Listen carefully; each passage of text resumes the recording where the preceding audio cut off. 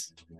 Welcome back to Sequel Suck Maverick, the greatest episode of the greatest podcast, or the greatest thing ever. I'm so happy that we did this.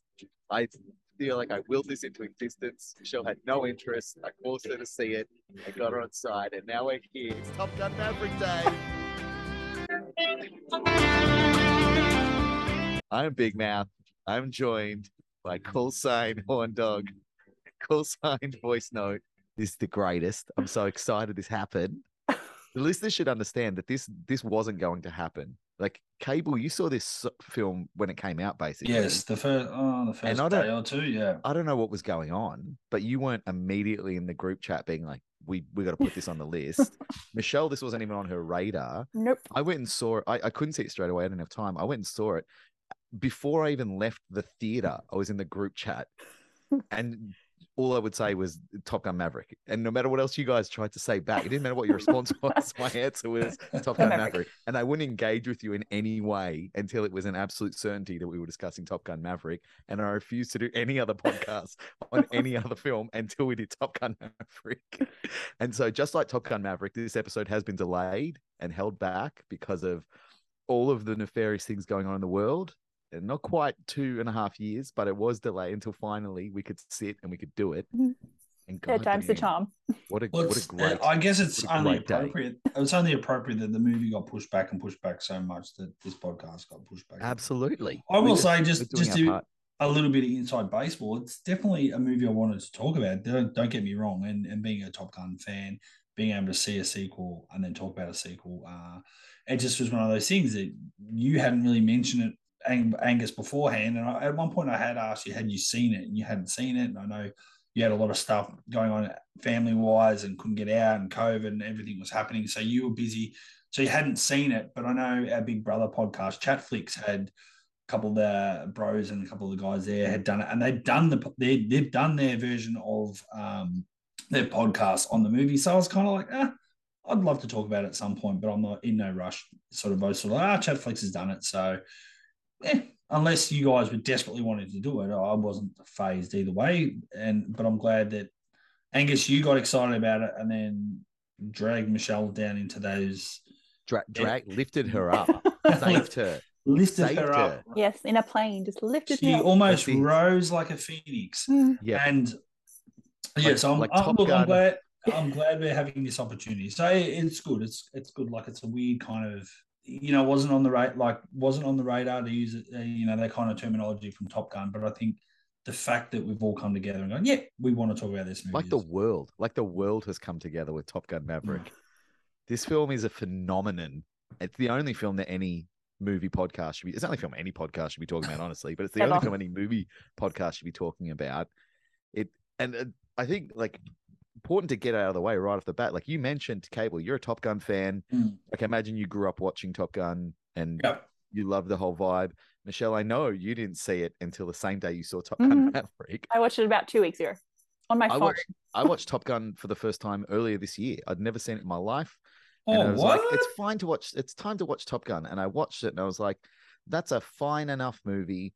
But I don't know if I'm going to watch it more than 3 more times in the rest of my life. I don't know if I'm going to get through the month without watching Top Gun Maverick 3 more times. Like, I did not care about Top Gun when I went to see Top Gun Maverick. I was like, I just want to see some cool stuff in the cinema. And now the only thing I care about is Top Gun Maverick. We've already talked about part 2 of this podcast. We're planning to see it in IMAX. Yeah, this is going to be like a 19-part episode where we're just going to come in next. It's like, all right, I just remembered something else about Top. This episode, it's all going to be about Glenn Powell's abs. That's it. We're just going to talk. We're going to get to the bottom of this. That's it. Hangman, what are you doing, bro? This film is goddamn, it's fun. It kind of blows me away. Now it makes more sense that you didn't see it straight away, and you had other life priorities in the way of going to see it. But I didn't even realize that you'd never seen Top Gun until recently. So, yeah, well, that's a given with you, Michelle. Let's be honest. I mean, I didn't realize Angus hadn't seen it. Oh, okay. well, jerk. But and because I know you see all the big blockbusters, Angus. You're quite learned when it comes to your viewership, and you've seen a lot of stuff. And so I know there's probably those odd films we all three of us have probably haven't seen that we probably should have seen. Like apparently for me, it's Hocus Pocus. But yes, it is. Mm-hmm. But that's surprising information. You hadn't seen Top Gun, and there's nothing. It's one of the ones that just slipped through the cracks. And I had friends who were obsessed with it. Like every Halloween would dress up as Maverick in the full gear. I'm not that obsessive about it. That would be fun. And I was like, I'll watch it one day. I mean, it's definitely a movie that, obviously I didn't see it at the cinemas the first time around. Didn't see it early on, but like every mum at the time, everybody loved Tom Cruise, so everyone went to see it. Obviously, a lot of the female part of the population around the world that loved Tom Cruise went and saw it, and then all the boys went to see it. Because to be totally honest, like even though I love Top Gun, it's not much of a movie. It's definitely a boys' film, boys and their toys kind of film. It's obviously like a series of vignettes. It's just like, all right, here's this scene where they're gonna play volleyball. Here's this scene where they're gonna yell at each other, and it was all about the soundtracks back then, especially in the 80s, and selling records, albums, and when you really break down Top Gun, like it definitely is very much a Bruckheimer, Don Simpson kind of film. It's all action, boys' toys. It's almost like the precursor to Fast and the Furious. It's like, well, what can we do that's not cars but different? And it's like, oh, well, why can't we do fighter jets? That's awesome. And then, I'm not sure if there's much of a plot to the first film, where I think this one definitely wins on that in that regard. But like you said, it just feels like there's a lot of just different scenes. Like, what can we do that looks good?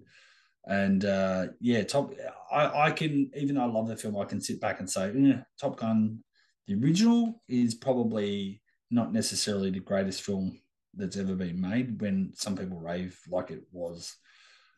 Though I do own it on 3D Blu-ray, so I can watch it in 3D. Yeah, but you've got like everything. You've got Urban Legends Bloody Mary on 3D and Blu-ray. Like you've got everything. That's 4K, a lie. Man. That's a lie. Take that back. That's slander. Slander. Well, I'm curious, Michelle. Like this, not only was this not on your radar, like you didn't care about any of the Top Guns at all. After I convinced you and brought you into the light and saved you. Mm-hmm. After you watched the first Top Gun, how enthusiastic or not enthusiastic were you as you head to the drive-in to watch Top Gun Maverick that night? Were you dreading it? Were you like, no, I wasn't dreading it. Like Top Gun was way better than I thought. I don't know why I thought it was like some kind of like war movie in my brain, that it wasn't just like planes. It was going to be. No, it's a very gentle love story about two men wrestling with their homosexuality. That's what Top Gun is. I think I messaged you that, didn't I? Said this has got very like gay vibes, like gay undertone vibes. Not gay vibes. It is. It is a very, very gay movie. It's quite open about it. But no, I enjoyed it. I weirdly watched it on my phone and thought, oh, that wasn't bad. Wait, sorry, you watched Top Gun on your phone? What? You watched it on your phone? And still enjoyed it. Tom Cruise somehow heard that and just shuddered wherever he is. And then he immediately texted Christopher Nolan, is like, can you believe this shit? Top Gun on a phone. Well, it came out in 86, so it's probably better on my phone than it was when it came out. Fair. Yeah. Fair. But no, I saw it and was like, oh, we'll give this next one a shot. And it was... How much of giving it a shot was predicated on the volleyball scene? The football scene? Yeah. Well, when you saw the volleyball first, how much true. did that ramp you up? Oh, like it helped. Oh, I won't lie. I'm actually a bit surprised. I feel like movies that we love that reference other movies, I want to see that movie. If you love Scream 2 so much, Angus, and you, Michelle, and they have a Top Gun kind of reference, how have you not seen Top Gun? Well, see, Top Gun is one of these movies that is like, it's so ingrained in the culture of film. When I watched Top Gun, I knew everything that was happening. I knew all the characters. Like I knew every character. I knew that that Maverick and Iceman hated each other, but they became friends at the end. I knew that Goose died.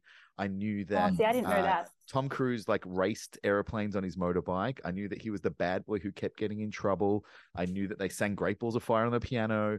I knew, I knew every, like, you can be my wingman anytime. I feel the need. You never close your eyes anymore. I knew that the sex scene was incredibly awkward and just not fun to watch. Like everything that happened in the movie, I was like, I knew that at the end that Tom Cruise is like, I want to come and be instructor at Gun. Top Gun, and I knew that like the teacher was like Top Gun, like all of it. I'd either seen. So you didn't even need to watch it. No, so I knew that movie inside and out without ever seeing it. And when I watched it, I was like, oh, there's no surprises here. I didn't misunderstand what this film is. I know exactly what this film is. Oh my God, that's Principal Strickland. See, What's I finally understood that ad that used to be on for like gum, where she was like, "Oh, you're Iceman." Remember that ad that used to be on TV? You look fresher. I'm Iceman. Don't be ridiculous. No. I'm gonna have to find it. But I'm It's sure like- someone will. Whoever's listening, I'll find it on YouTube. and knows it, you can immediately jump on the socials and be like, "What do you guys don't mean? You guys are the idiots. Michelle's right." Feel free to harass us for that. Yeah. I mean, I didn't even see Top Gun until recently, so go ahead, rip shreds. True. But no, I came out of Top Gun Maverick the way, I know it's not all about Scream, but like the way I wish I came out of Scream 5. Like wanted to go back and see it straight away. Same. Oh, wow. Same. If you had have told me 18 months ago that after you watch the new Scream film and the new Top Gun film, That Top Gun would be the on Top top. Gun film is going to be the one that you were going to watch on a loop for the rest of your life, Mhm. I would have smacked you in your mouth. I'm not as Like, surprised how for you. dare I'm you? surprised for me. I'm I surprised didn't for think- both of us. I'm not running around wearing Top Gun t-shirts. Like it's a big surprise. Not yet. No, now I will. Now it's the only thing. It's this mustache is never coming off. I'm gonna No, can't. It's I'm joining permanently the Navy. fixed to your I'm face. going in. So we all saw it in pretty different ways too. I think that's the thing, because this movie, the thing that like got me so excited about this movie, I don't think it's completely hyperbole to say like this film saved movies at the cinema. Like they were gone. Like even the Marvel movies, after lockdown, Black Widow was straight onto Disney Plus, Mhm. and Doctor Strange was like a week at the cinema, and they're like, just chuck it. They're gonna watch it at home anyway. Like all of the big tent poles were starting to just really be like, okay, we're getting a very short theatrical run, if not day and date on streaming. We're rolling over and accepting it. And Tom Cruise wouldn't, and he was like, no, I'm not going to accept this. He refused to let it get released during the lockdown. He said it absolutely had to be released in cinemas, and it had to be like a huge window, because Paramount have their own streaming service now, and it was a fledgling streaming service. So they were desperate to get Top Gun Maverick on this service. So they could be like, hey, we've got the new Top Gun. Please subscribe and watch this and the 2 other movies we have. And he was like, absolutely not, and demanded a huge theatrical window. Friggin' paid off. But we all went to the cinema and saw it in such different. You saw it 4K? Did you the 4K 4D? 4DX. So what is 4? I've never seen a film in 4DX. No, me either. What is 4DX? Okay, so Shrek left It's- it Movie World. That's 4D, isn't it? Yeah, when there's like little bits of air blow on the back of your Yeah, neck. water and stuff. Yeah. Yeah, it's pretty much that.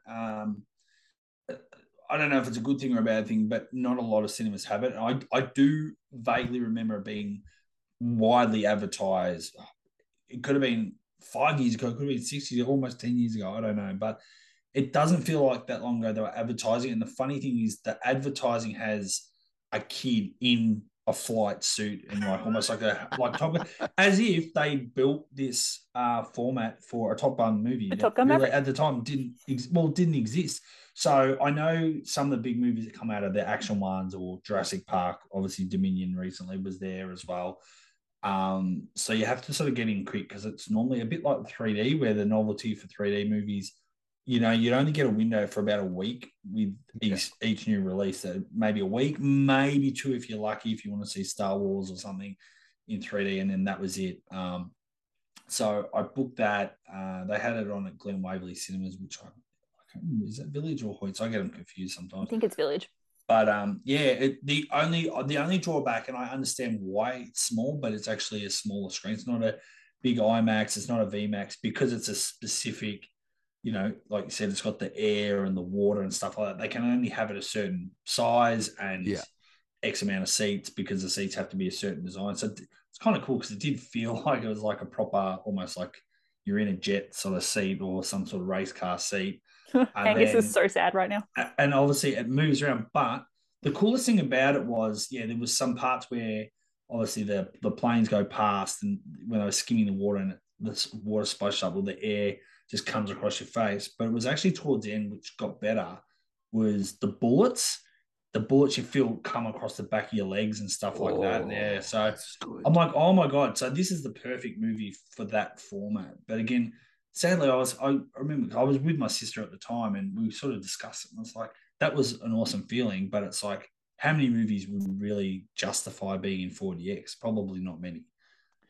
Yeah, well, I mean, hopefully now that Top Gun Maverick has shown everyone that going to the movies is freaking cool and reminded us like it's better than at home, no matter how good your TV is or how good your speakers are.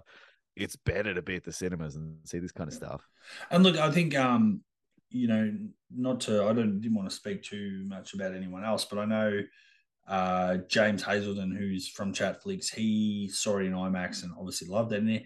And again, I don't think he was a huge fan of the first movie, but obviously saw. And actually, you know what? I reckon he even saw Top Gun not that long ago as well, and then he saw this one and was impressed, but saw it in IMAX and said it was just amazing in IMAX. So, it's still on IMAX, so we're going to IMAX to see it as well. Everyone check their schedules. It was shot in IMAX because again, Tom Cruise is like, no, this movie is for cinemas. You saw it at the drive-in, Michelle. Yes. Slightly different to 4DX. Yeah, slightly. Although, did you find yourself like sitting in the seat? Did you start like steering and rocking the car? Oh no, but like I drove home like a fighter pilot.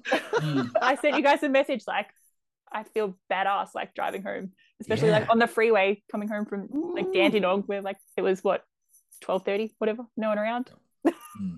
But it's funny because I feel like there's been a lot of like TikTok and or like Instagram posts where people have done that. They're going, just saw Top Gun, and then it shows them getting in the car and toggling with. I saw that today.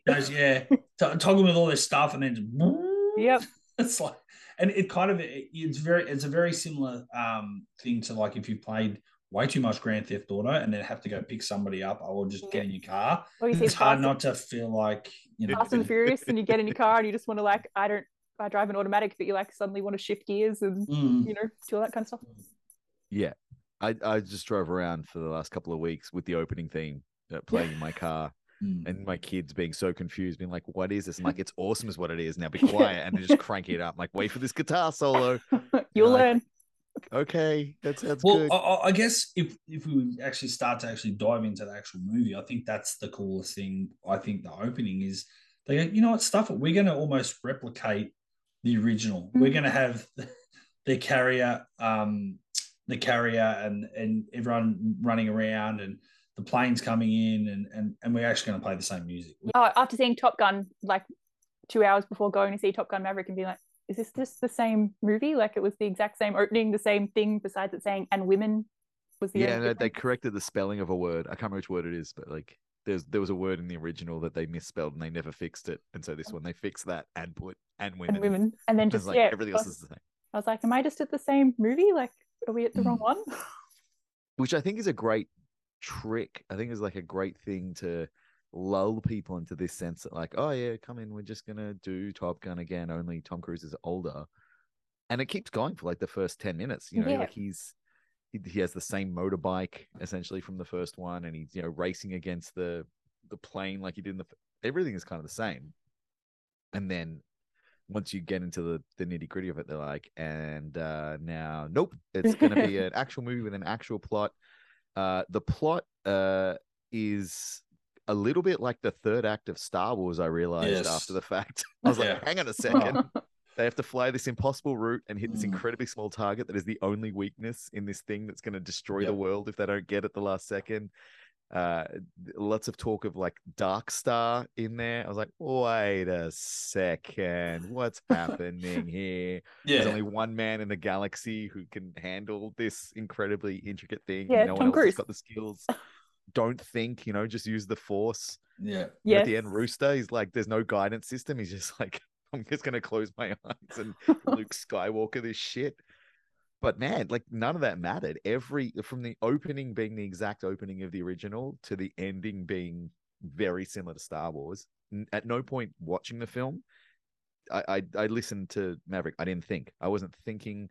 No. I was just watching. I was just enjoying. I was just doing. And that's like, this film is so successful at every beat because that's what it wants you to do.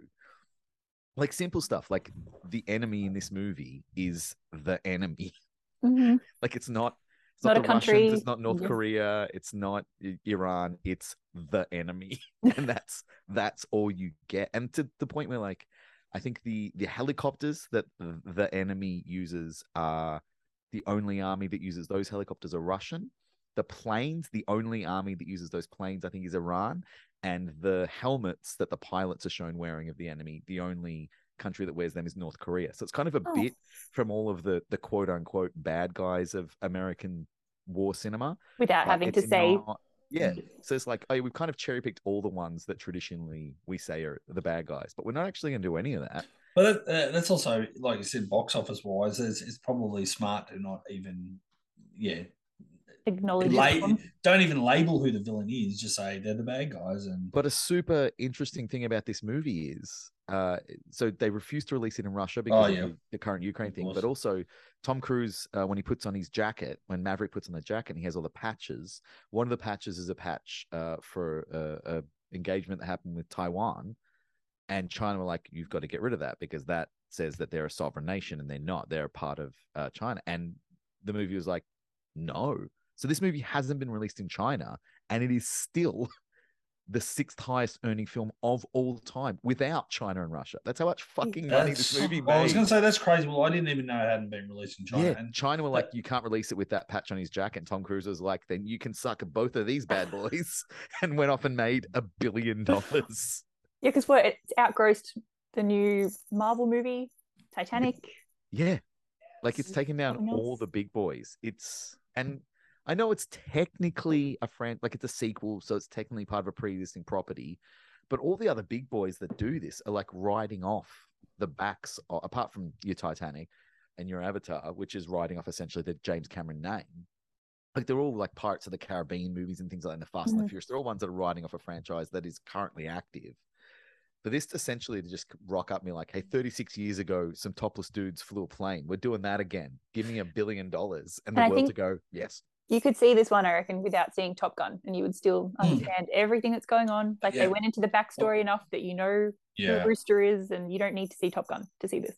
Yeah, and it's all so smart. And that was what I was going to ask Michelle. Like, I know she just watched Top Gun and then watched the new one, but I was going to ask, did you feel like you could have gone in blind and watched that one? Because that's what I was thinking. Like, I prefer to tell people watch the original or watch the other sequels before you go, say like Scream 4 or something like that. Like, why would you not watch the others? But this is definitely a movie that has enough background information that you could be a new person and go and watch this one and not have seen the first one. Yeah, I think it helps like having seen the original, but like, you wouldn't have needed to. You weren't missing anything. I think you could easily see it without watching Top Gun. Yeah, and I think something else this film does really well is it has everything that like diehard fans want from the original. Like again, it doesn't have Bruce Willis. La la la la la la la la la la la la la la la la. Look, you're reading me for dad jokes. I thought I was just going to say that. You said diehard fans. I'm like, well, there's no Bruce Willis. No John McClane. Top Gun fans, then, if you want to be specific. Sorry. No, I'm but on box office, before we move off that, the only films that are currently above the lifetime grosses of a film than Top Gun Maverick at the moment are Black Panther, which was riding off all of the Marvel stuff, Avatar, which at the time it came out was the biggest film ever and was riding off James Cameron and Titanic, Spider-Man No Way Home, again riding off all the Marvel stuff, Avengers Endgame, which was riding off 10 years of consistent Marvel movies, and Episode 7 of Star Wars, which was riding off the entire world being in love with Star Wars. Like those are some huge franchises and things. Episode 7, really? And Episode 7 is the top grossing film of all time. And this is better than... Really? I didn't even know that. I would say, I don't know about better. Better's, I think, like right now, today, the one I would watch at the cinema again, more than any other, is Top Gun Maverick. I would rather see that than any of the other films in the cinema again. That list, this one would be higher for me than the rest of them that I've never seen besides Avatar. And like also this film is currently still in cinemas. That's the other thing that's important. It's been out, it come out like the 22nd of May, I think it was. Yeah, it made $6 million this weekend in the States alone. Jeez. Like it's not going away. It's probably going to wind up, I reckon it's going to wind up maybe 4. I reckon it might take down Avatar and only be bested by Spider-Man, Avengers Endgame, and Episode 7. Like, that is just insane.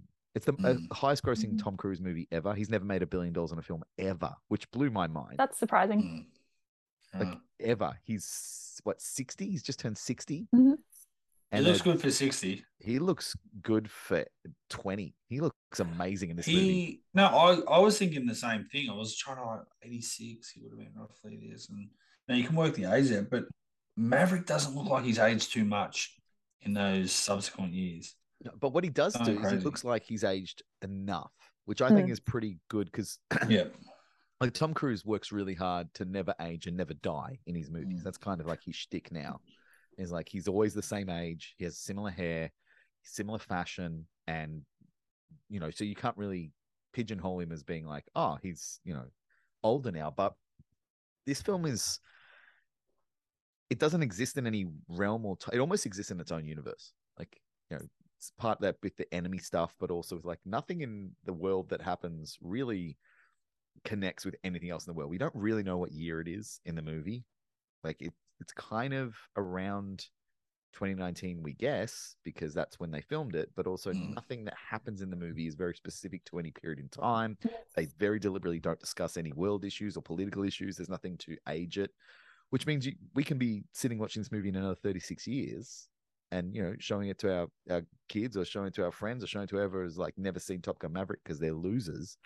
And like, you can watch this like it came out today. Well, they kind of would be losers. They've made so much box office. You'd have to be one of the few people in the world. Yeah, in 36 more years.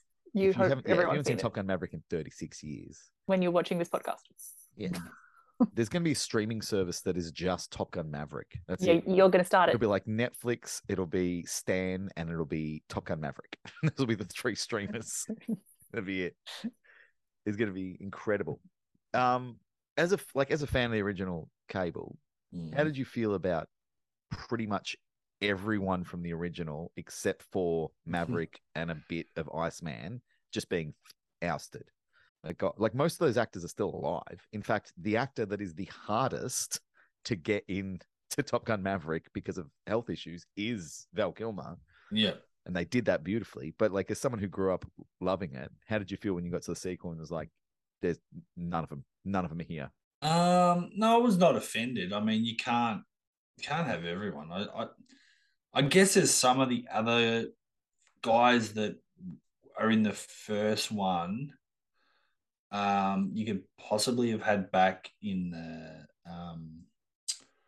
what's his name, John Hamm role, or who was the other one?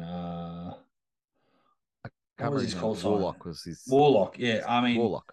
Yeah, it was definitely, you probably could have pulled back and got some of the ones that were again there back in the day. Especially like the volleyball scene and stuff like that. Guys that were there. That'd be funny if they redid the volleyball scene with the original actors. That would have been so disappointing. Not many of them look like Tom Cruise today. No. Well, I was going to say, Tim Robbins obviously was in the first movie, and he does not look like Tom Hanks these days. He has not aged well. No, but I'm saying if he was in an admiral type role or something like that, it would have been good. I thought it was funny because the Ed Harris character did feel like it was trying to be the Strickland type character from the first one, in breaking rules and doing the wrong things, and he's in it for 5 minutes. Yeah, that's just because the director absolutely loves Ed Harris and always wanted to cast him in something when Ed Harris basically yelled at someone, and that's all he cared about. And Ed Harris was like, "Yeah, I'll be a Top Gun Maverick." Yeah, look, I wasn't losing sleep over it, to be honest. I think it was great to have Val Kilmer. Like, I know a few people had heard that he filmed scenes. I sort of stayed away from stuff. So yeah, I had no idea. So I was right. Like, me and my sister, like, nudging each other when he came on screen, because I know of his health issues, and they use that as part of the narrative as well, which was kind of cool. But I thought it was funny when you were seeing the text message. I'm like, oh, well, that's their way of getting around. We're not going to see him. We'll just see texts from Iceman or whatever, and then look at the photo, the nostalgic photo of him in uniform and all that, and then all of a sudden he comes in and he has a scene, and you're like, are you fucking kidding me? Like, that's awesome. And I think Val Kilmer deserves like a Best Supporting Actor Academy Award for what he does so much with his eyes and just pointing at a computer screen that makes you want to cry. And then the few lines he does say, I was like, oh my God, which I found afterward. I don't know if you guys read this. He didn't say them. No, he didn't. No, he artificial intelligence, or they got AI to learn Val Kilmer's voice based off his film roles. Yep. And then he just like mouthed it, and they used AI to speak for him, which incredible, so good. I also think if you can do that well, and he still acts that well, put him back in movies, please.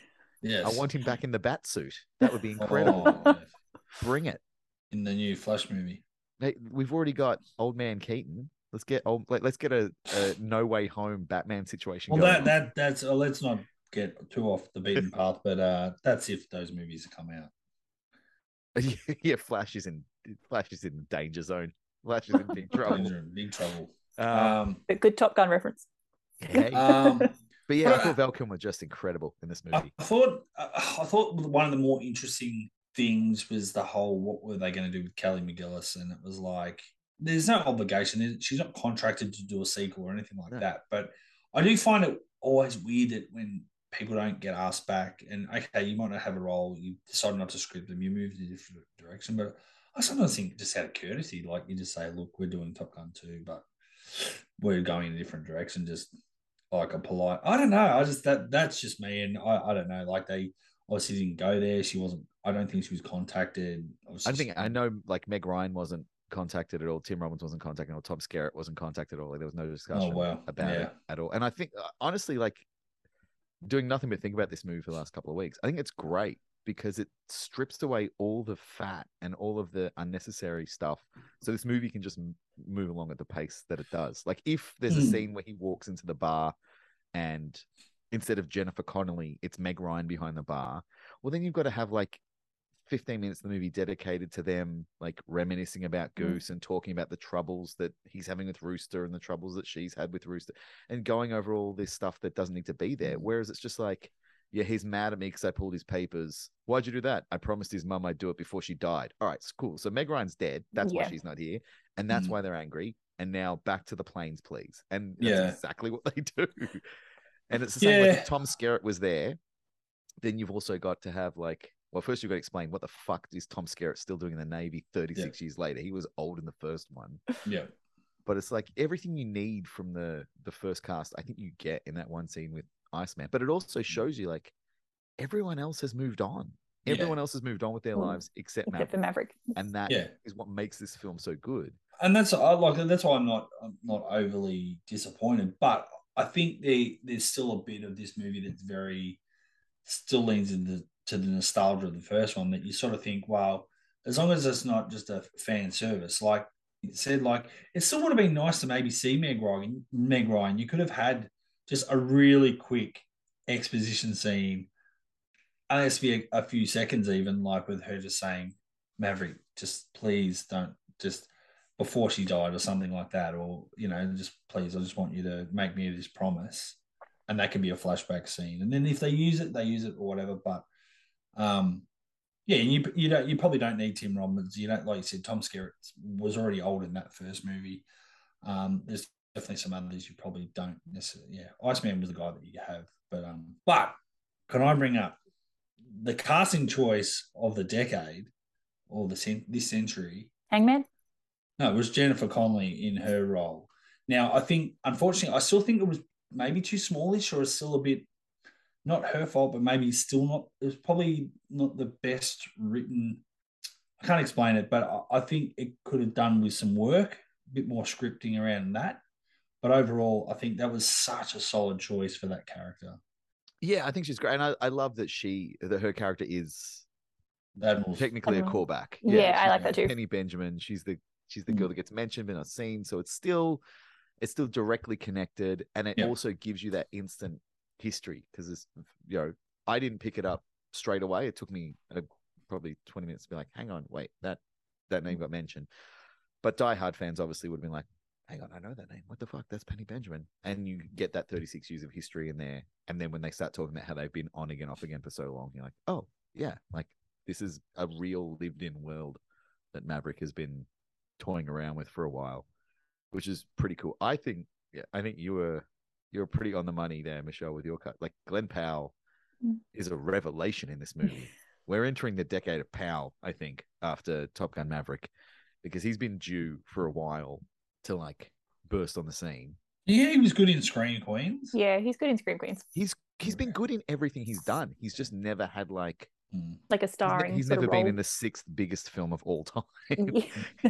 And he was so close to being Rooster as well. And then when he didn't get Rooster, they wrote this for him. Down. He turned it down too. They wrote in the Hangman part, like, we want you in this movie. He's like, no, Rooster or nada. And they're like, rethink your position, Glenn Powell. Because it's not, you're not going to be Rooster. So Tom Cruise has said it's not you. That means it's not you.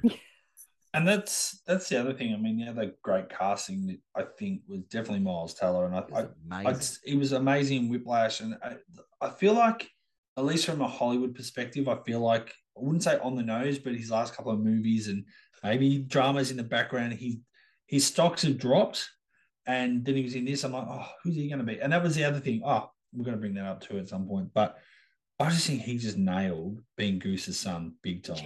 Yes. Like it was like, is he not Anthony Edwards' son in real life? Like, it's like, what? He was so good. But that was the only thing I was a bit disappointed with in the last trailer to drop before the movie. I knew there was a Rooster character. I knew Miles Teller was in it, but I didn't know he was going to be Goose's son. And I kind of would have liked that reveal in the cinema, but it was revealed in the trailer. See, I skipped all. I didn't see. So thing. I was kind of like, oh, I knew he was in it, and I was excited because I liked him.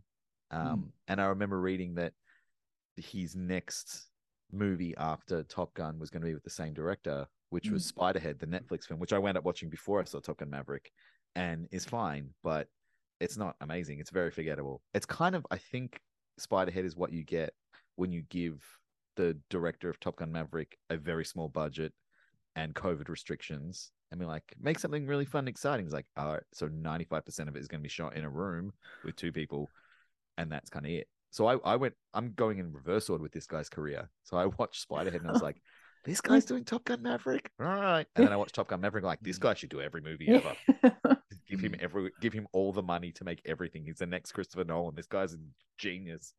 But yeah, I think Miles Teller he's just freaking great. Like, he doesn't get to do much for the first half of the movie either. I didn't realize at first. No, he doesn't say much. He just kind of broods and gets talked about. And then suddenly in the final act, it's like, oh no, this is the Tom and Miles show now. It's a buddy comedy for a bit. It did take me a second at the start to go, is he Maverick's son? Like at the very beginning, when you saw like his photo on the wall. Oh yeah. I was like, oh, did he have a son? Like, is that what we're talking about? Well, no, because it's not explicitly stated. Like, if you didn't watch the trailers, if you just go in cold, like you and I did, yeah, there's nothing that you get given at any point up until they kind of basically until he starts playing Great Balls of Fire, and you're like, oh, it's that kid that was on the piano. Yeah. See, maybe that's the part that I was like, that's because I was spoiled by that revelation in the trailer. The Great Balls of Fire thing, to me, wasn't as exciting a reveal because I already knew it. And then it kind of felt like overly nostalgic, cheesy, like, what? He's playing the same song his dad played, 36 years earlier. Like, I'm like, could he have done something else? Like, I don't know. That's why I'm like, is that too much? I don't know. See, I like the Great Balls of Fire scene in this one better than in the original. I think it worked better. The first one, it felt like really forced. It's like, oh yeah, we need to get them singing, having fun, so we're just going to put this scene here. And it's like, why are they singing at the piano right now? It just felt a bit weird. Whereas in this one, it's like, oh no, this is him announcing to the audience, like, hey, wink, wink, I'm Goose's son. But it's also him announcing to the other Top Gun people's like, I'm going to do my thing, and I'm also going to be really good at it, and you're all going to have to come along. So like the power move of ripping out the power cord from the Wurlitzer and being like, no, fuck this. We're getting live piano music from me. And not only that, you're all going to sing along. Like, oh, okay, that tells me a lot about this guy. And it actually seemed to be something that connected to the story. Whereas in the original, it's just like, okay, here's Tom Cruise and Anthony Edwards singing for a bit. Next scene. The filming of this movie is worth talking about because they made new cameras to film this movie. Like, they had to build new cameras. So all of the shots, I don't know if anyone who's listening to this didn't do all the reading that we all did, because maybe they're not as obsessed with it as we are. But so all of the shots of the guys and girls in the cockpits are real. They're all really shot in their planes. There's like very, very minimal moments of CGI just to like tidy some stuff up. But everyone's in the plane flying around. Insane stuff where like so they're double cockpits. There's a real pilot in the front. The actors are in the back, and then they look like they're flying. They would go up for like 2.5 hours without the director, without any radio contact, and they would have to turn the camera on and off and like kind of set up the shot and do everything, and then they'd land, and then the director would check it and be like, okay, we need to fix this, do it again. And they go up and do it again. But the way they got the cameras in, they had 6 IMAX cameras in the cockpit. And if no one has seen an IMAX camera before, Google it while you're listening to this. They're fucking huge. So Tom Cruise and his guys basically went in and like, we got to rebuild it. And the way they rebuilt it is they built like a detachable camera. So the lens detached from the body so that they could get the lens like in the dash of the plane really close to the actors, and then hide the body underneath where it didn't get in the way. But it meant they could get like camera after camera around them. And then they had cameras on the wings as well and other places. So when they went up, they were getting all these insane shots. And then all the over the shoulder shots are the real pilots, which they also were doing at the same time, because they're like, we're flying a plane, we're getting everything. And they re-engineered how to film IMAX, which everyone thought couldn't be done, to get these shots, to prove to everyone you don't need CGI, for one, but also like it's worth it, because when you watch it, you can tell. I don't know how you guys felt when I watched it. I was like, oh, this shit is real. Yeah. I hadn't read anything. I didn't know they really did at the time, but I was No, watching. like, I was like, how do they do this? Actually happening. This is not fake. And I knew Tom Cruise is a pilot in real life, but I was like, there's no way he's doing all this that. good of a pilot. Like, he's still Tom Cruise. He's not an actual naval aviator.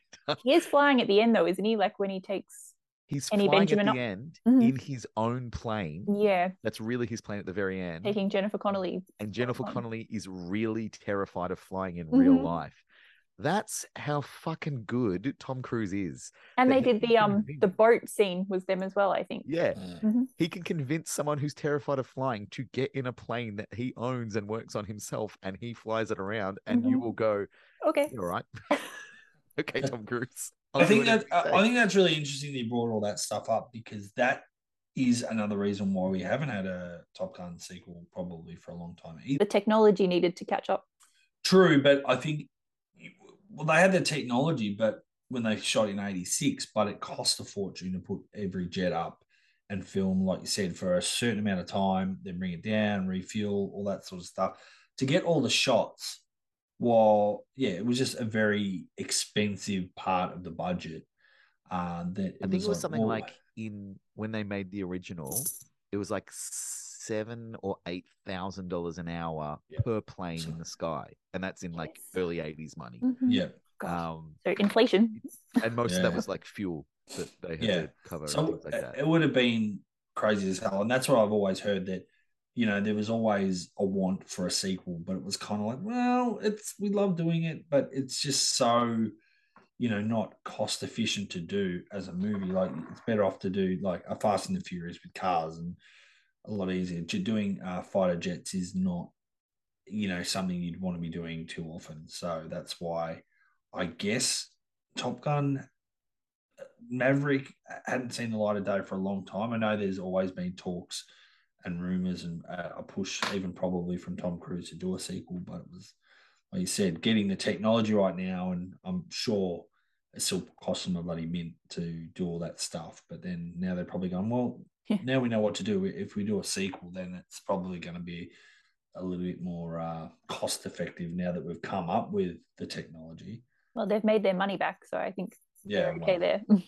It's funny you say that, but I've heard this exact thing said before about another film franchise where they really wanted to make another one, but the technology didn't quite exist and the cost was too high. And that film was The Phantom Menace. Yes. So they kind of went the other way. But yeah, I think it's a testament to like how badly this crew wanted to make a film, like an actual movie. When you hear like people like Tarantino and Christopher Nolan are like, we lugged this friggin' Panamax film camera up a fucking mountain on a camelback because we wanted to get this shot, and it had to be on celluloid, and it had to be this particular camera. And you're like, you guys are pretty committed. I think this like ratchets it up a notch. Tom Cruise like, no, we're gonna reinvent the wheel. Yeah, we're not using GoPros. We're not doing anything that isn't going to look absolutely insane. I was also listening to an interview with the director where he said there's a few shots where you can actually see the camera reflected in the cockpit glass, and that's because when they went in and touched it up, it fucked with the background and it made it look just for like a few beats like it was CGI. And they're like, no, we've worked too hard, and everyone involved has worked too hard to make this look real. Leave it in. Rather you can see the camera and know it's real than think for even a half a second that we CGI'd this shit because we've done too much. And I was like, that's right. That's so good. Every story I hear about this movie, I'm like, yes, more goodness. Well, it's funny you say that too, because I'm sure a lot of that will feature in the upcoming Top Gun Maverick. Oh yeah, I'm Ultra HD, 40 minutes of special features. Yeah, I think. Oh, were you the one that shared that with us? I think probably the amount of documentary stuff, which I feel like with movies now is, especially newer movies, I feel like they don't put as much stuff on as they used to, or they're just little featurettes that you've seen before because they're already on their YouTube channel or their website, and they're all just promo Disney stuff. Plus. Like, promo stuff. It's the actors sitting around talking about how much they like each other, and it's like coming out on the 26th. And like, this isn't behind the scenes. This isn't. We want to know how this was made. And I guess it's not as interesting in a lot of movies how it's made. That's true. Not anymore, because I think we. I like to think anyone that's listening to this podcast too is a movie fan that watches documentaries and listens to commentaries and stuff. And like it does become second nature when you start to know all this stuff. It's like, do I need to watch a documentary on, the rise of Skywalker or something else? You're like, I didn't love it enough. And it's like, it's the same old Disney Star Wars movie. They're all pretty much made the same, all that sort of stuff. And I think the only time we really go back is these old classics that are now getting re-released and with new information and retrospective documentaries and stuff like that, which is awesome. Oh, I watched like a 2-hour documentary on Friday the 13th Part 4 the other day. Well, that's what I mean. Behind the scenes of the old movies for sure. But that's what I mean. That's what I'm saying. Like all these box sets that are coming out, whether it's I'm assuming you're talking about the Friday the 13th box set that came out last year that I got, which got just amazing amount of source, background material and documentaries and stuff like that, and then the Child's Play movies are coming out. So all these sort of classic cult films are getting these, touch-ups, but also Halloween's another franchise, but like, getting all this background material and people coming back for documentaries. So people are looking for that stuff. But to get possibly that sort of stuff already for Top Gun Maverick's already exciting.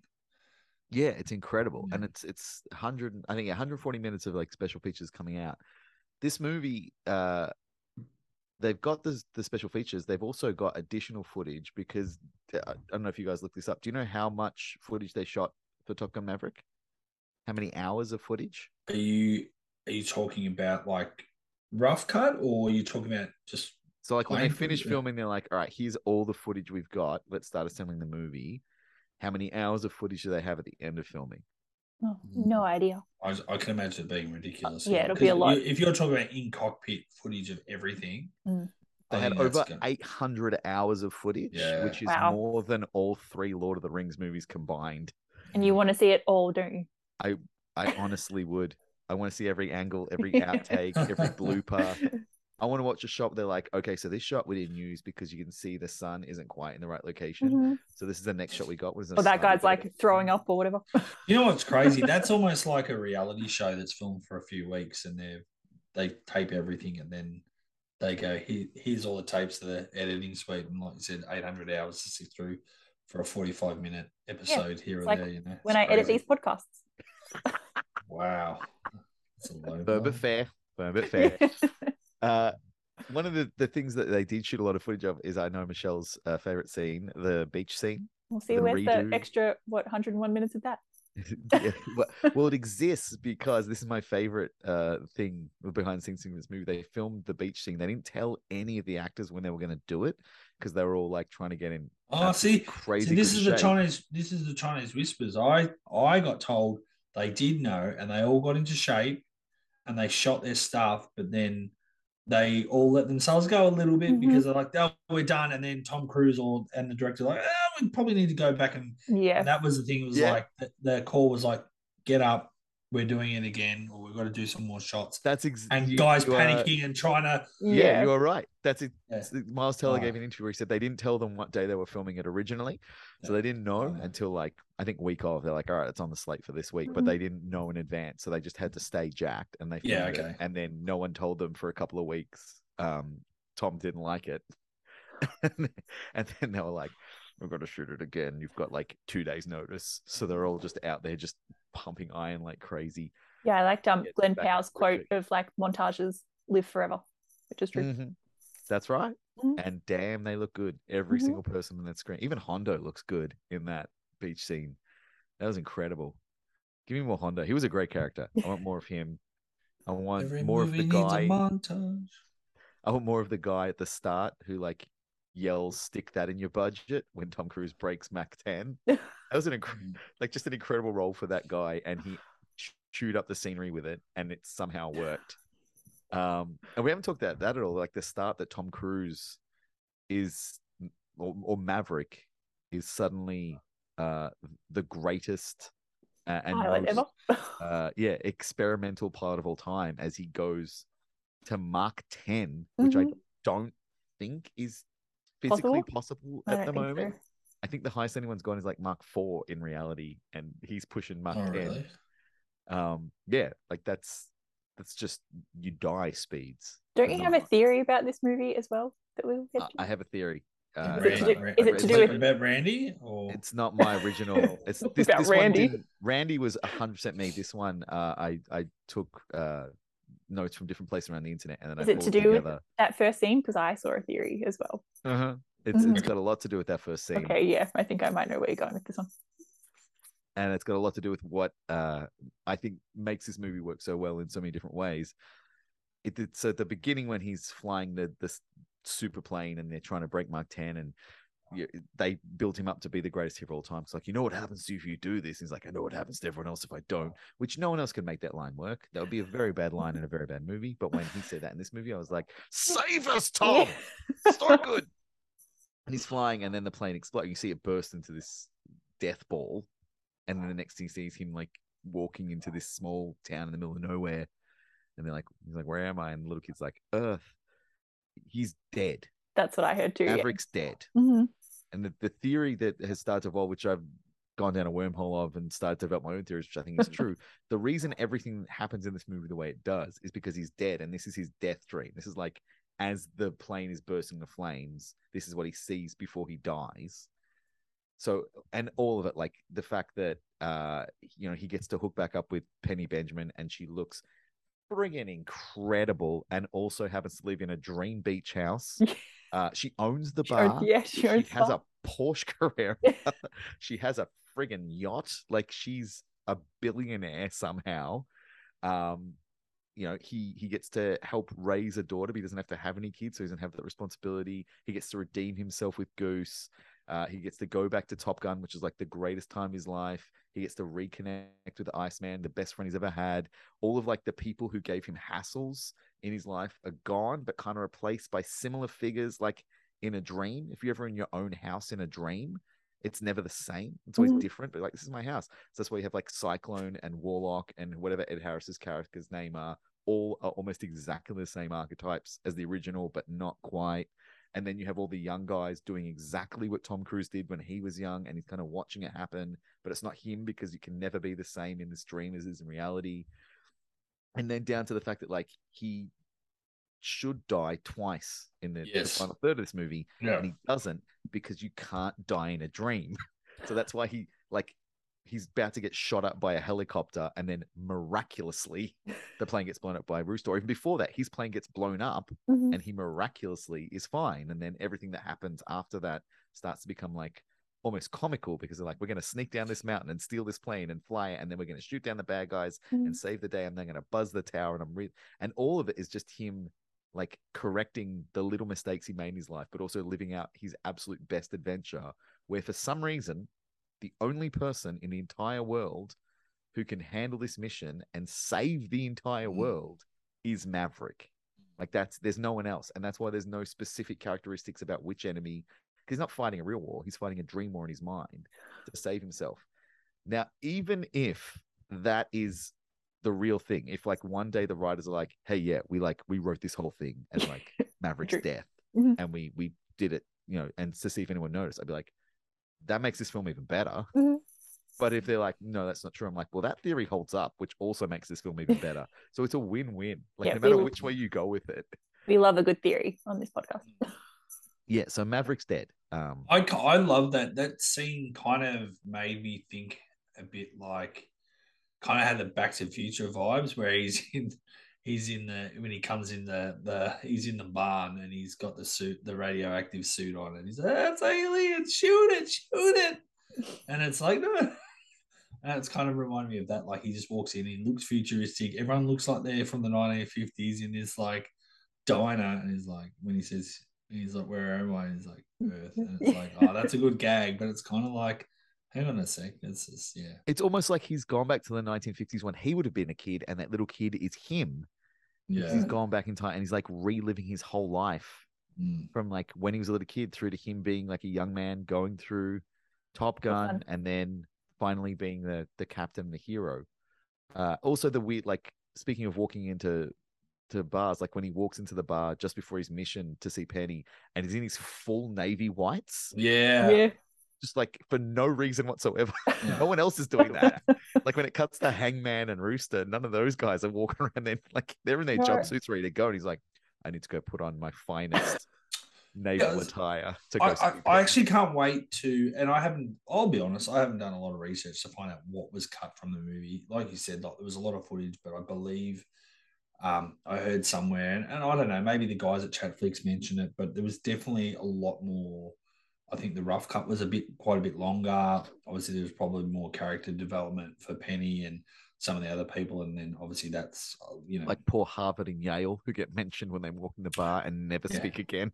Yeah, a lot of that obviously gets sort of cut back for timing issues, which I think this movie is the perfect time. I think it didn't need to be a second longer. I think it's perfect time. It is. I mean, if you want to be super picky, you could probably trim maybe 5 minutes somewhere to really tighten it up even more. But overall, I think it's a perfect length of a movie. But you just wonder how much more stuff there was in the rough cut, because I do feel like that scene as well. Like I don't know, I've seen it twice, so correct me if I'm wrong, but when he was in the whites, I felt like that was him also. Besides the theory of he was actually in a dream, that was him going to see Penny, but to make a commitment and kind of going, I'm going away. I might not come back, but if I come back, this is you and me forever kind of thing. And almost like with the whites, it was almost like this. Almost he was going to propose or something. Like it was very officer and a gentleman. Yeah, and that was the vibe I got from it. And so I feel like there was probably stuff cut maybe from that scene, or they just left it as is. And they do that anyway later on when he like says, "I'm never leaving again." Yeah, and she's like, "Get out of here."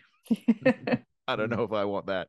But yeah, like definitely, he's there to be like putting on a show. It's essentially a proposal with no proposing going on. Yeah. The secret like hero of this film that we haven't talked about yet is the legendary Bob, who has the best call sign. Yes.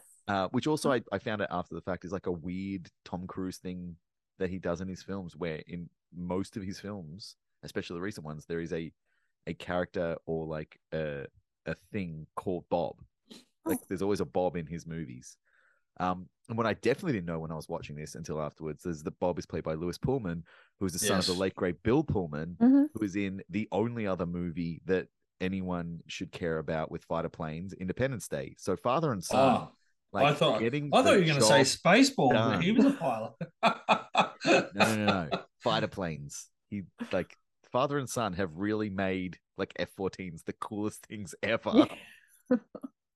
But God, how good was Bob? Did you just kill off Bill Pullman, or have I missed a death? That's what I was. Yeah. Isn't Bill Pullman dead? Bill Paxton is dead. Did Bill Pullman die as well? No, Bill Pullman's the one in Pleasantville, right? Pleasantville. That is he's the one. That's a weird reference. It's not a weird. I'm googling. Tobey Maguire? You thinking of Tobey Maguire? No, Bill Pullman. William H Macy. William H Macy's in. Pretty sure Bill Pullman's still alive. Bill Pullman's the one the mother falls in love with in Pleasantville. I hope Bill Pullman's still alive. I love Bill Pullman. I thought he died as well. I thought we lost both Bills. Oh wait, that's not even him. That's the other guy in Pleasantville. Bill Paxton. No, not Bill. William H Macy. No, who's the other Bill? Not the one from Titanic, because he's a Bill, right? Billy Zane. Bill Paxton. Well, there's Billy Zane too. Bill Paxton and Billy Zane are in Titanic. Bill Pullman's in Independence Day. Yeah, that's not who I was thinking. Who the fuck is William H Macy is also technically a Bill because he's a William. Billy Bob Thornton. I'm cutting all this out. I hope you know. No, we're keeping this in because this is the best part of the podcast. Bill Duke. Bill Duke doesn't look anything like Bill Paxton. Jeff Daniels.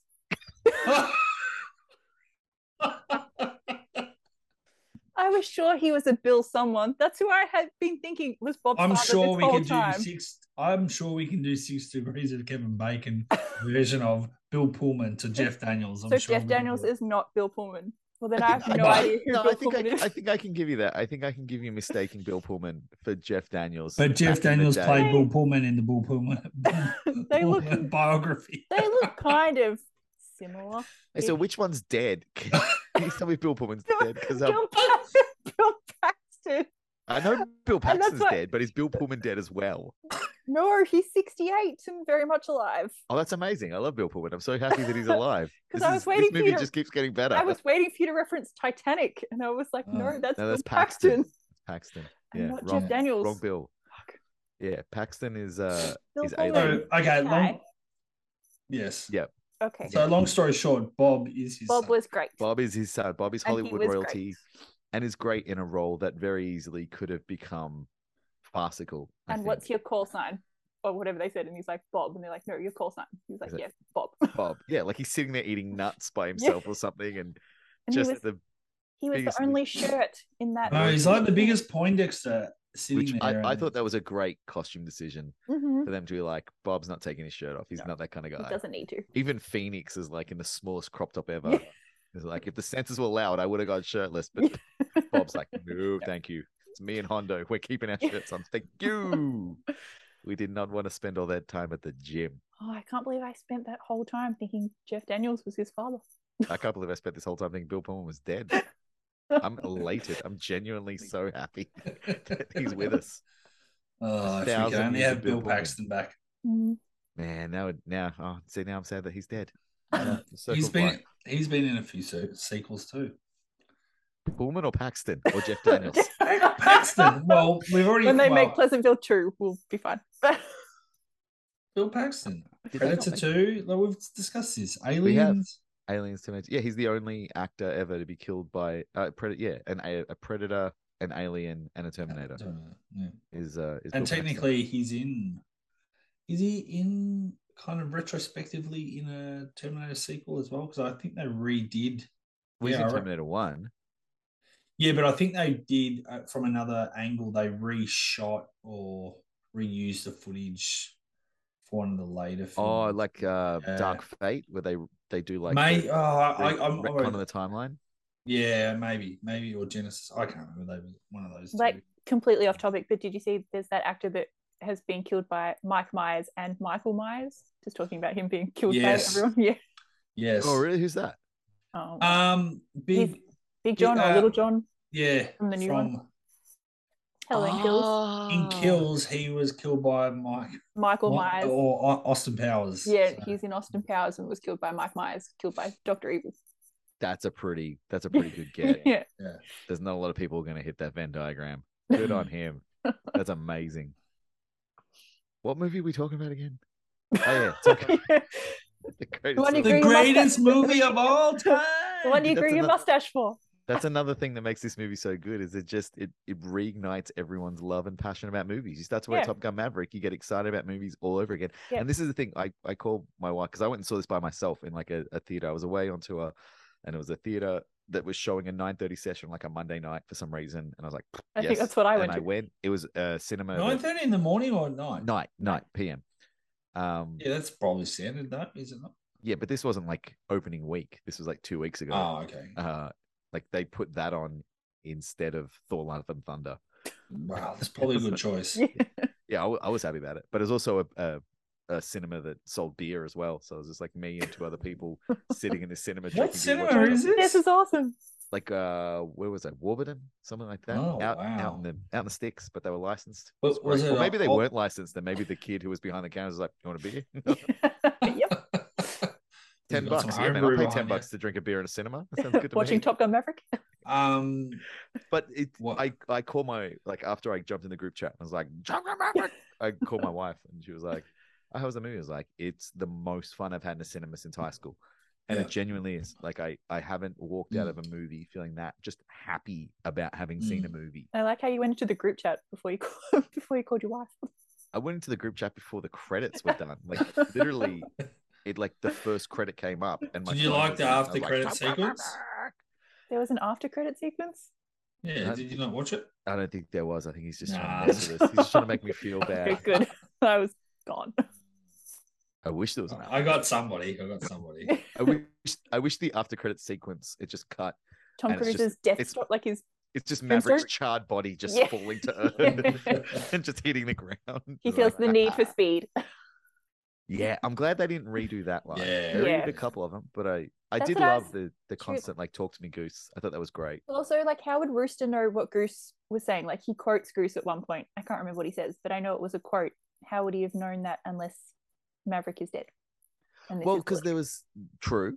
See, again, the theory holds up if he's dead, it holds up if he's alive. Because if he's dead, then it's because this is all from Maverick's perspective. If he's alive, it's because there was like a very long period of time that him and Maverick were close before Maverick pulled his papers. So it's only been like 7 years, I think I worked out roughly that they haven't been talking. Oh, okay. So prior to that, like he was around helping raise or being like a part of his life. Yeah. I haven't even done the math, but like you said, it's great that it's never explicitly stated, or we don't really see too much technology, mobile phones and stuff to actually put a year on this film. But very similar to Scream 5, which is all about legacy characters, and this kind of has that same feel about. It's always got to come back. No, but one of the discussions was, well, can Billy have a daughter? The age, everyone's working out the ages. And that was the one thing I sort of thought, I'm like, looking at Rooster, I'm like, is he old enough to be Goose's son? And that was the only other thing I was like, yeah, and it's only now that we're really talking about it, I was like, I thought about it for a second and I forgot about it. I just enjoyed the movie. But now that I think about it, it's like, does that even add up? Because he would have been like 4 in 1986. Well, yeah. Well, when he's sitting on the piano, like he looks. Well, he'd be like 2 or 3 at most. I thought he would look older than that. Do they ever say how old he was when his dad dies? I don't think so. No, because he's there when. We don't. But I remember he's only a little kid. Like I reckon he'd be 5 when he's maybe. Yeah. Well, I'm even giving him a bit of an out and saying maybe 3. So what does that put him at now? So Miles Teller is 35. Yeah, he's 35 in real life, but that's Miles Teller. That's not Rooster. Mm-hmm. Yeah, but what year was he born? If he's 35, 87. Well, that's not a big stretch. Well, but it's been 36 years between Top Guns, and the kid was at least 4. Let's say at least 4 years old. So that's the thing. If they explicitly said it in 2019, then that means that Rooster should be 40. Oh, but maybe Rooster is 40. And he just looks really good for his age. Like Tom Cruise is 60 and he does not look 60 in that movie. True.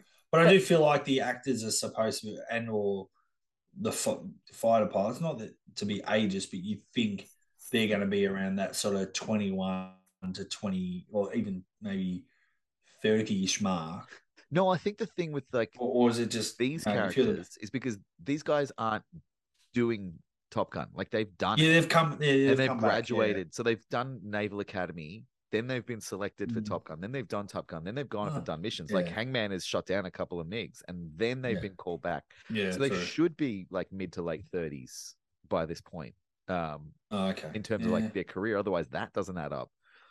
And so maybe that's where I'm sort of forgetting that they're coming back, like the best, bringing back, because I guess it's the look of them almost being like a class, the same class. Maybe I'm. And also, they're all incredibly good looking. Like they're just ridiculous. Yeah, it's like Zoolander, who are just ridiculously good looking. Just like, just by sheer coincidence, Glenn Powell and Miles Teller in the same room at the same time, doing the same job. Not because they're movie stars, just because they're regular people, and this is what regular people look like. Never mind. I will give them credit that in the how many years it's been since 1986, they've diversified and not everyone's extremely white. Oh, that was an incredibly smart and appreciated move. That there was not just women, but like everyone except for Bob and Rooster and Hangman was either Asian or African American or Latino. It's still only one woman. There wouldn't be more. Two women. Just one didn't get to talk. Yeah, look, it wasn't incredibly progressive because, as we've discussed throughout this, with the exception of Warlock and Hondo, who both don't get huge parts, all the main characters are still white dudes. Still very, very yeah. I feel like, look, it's it's hard to be super critical, but I do feel like, and I know it was something I thought about, but it was a bit of a thing I was already thinking about. But then I know, again, the boys on Chatflix sort of touched on that. Still, maybe it was great that it felt a bit more progressive in areas, but still, it still felt like the female characters were still, secondary characters to the male stuff that was happening. Yeah. And I'd agree with that. Like, I felt like it was weird because I understand Bob's position, but it felt like, hang on, why is Phoenix got like a gunner in her, but a lot of the other guys flew solo? That was something I was trying to catch up. So Hangman, and it was kind of like it almost solo pilot. It sounds harsh, but it kind of feels like, okay, maybe Bob's obviously very good with that. The laser, missile guidance, targeting system, all that sort of stuff. I get that, but then shouldn't everyone have like a gunner type thing? Like, well, okay, maybe Maverick and Rooster are so good they don't need it, but then I think that's what Goose was. Tell us at one point that they have different jobs. Like the solo pilots have a different job to the planes that have a pilot and a co-pilot. So like it was. Yeah, I kind of get it, but we're together. Fanboy and Payback were like a team, but then Rooster and Hangman were solo guys, and one of the other ones, Coyote solo.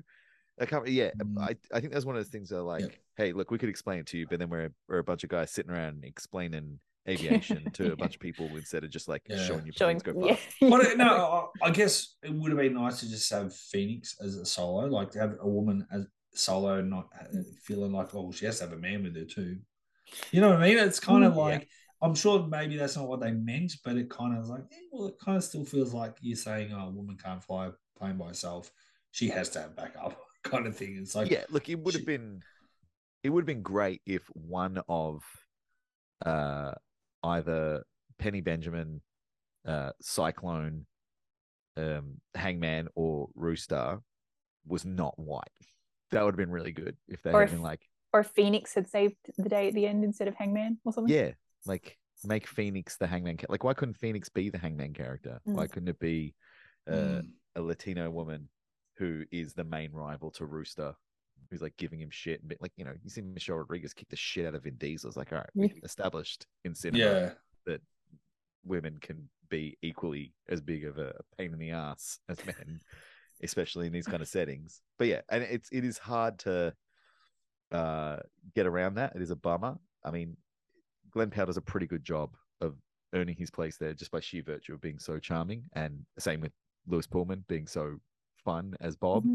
But it definitely would have benefited from just raising up the look, in fairness to it, it's like it's an interesting dilemma, possibly, like if what you're saying is true, that Glenn Powell went for Rooster, didn't get it, but they're kind of like, fuck, this guy's good. We can find something for him. We can write something for him. It's like, well, but then you take away from somewhere else. So it's kind of like, yeah, he's a good looking bloke. He's got charisma, whatever, and he might be perfect for a character. But if we're looking for the diversity, we don't want to make it too white, then maybe he's got bad luck. He misses out. With Miles Teller's our guy for Rooster, and maybe there's another role for him or whatever. But if we want to make Phoenix, like you said, like I hadn't even thought about it. I think it would have been great to have Rooster and Phoenix head to head for something different. And she could say cool. He's like, I've got a bigger set of balls than you, Rooster. Like and stuff like that because that's funny.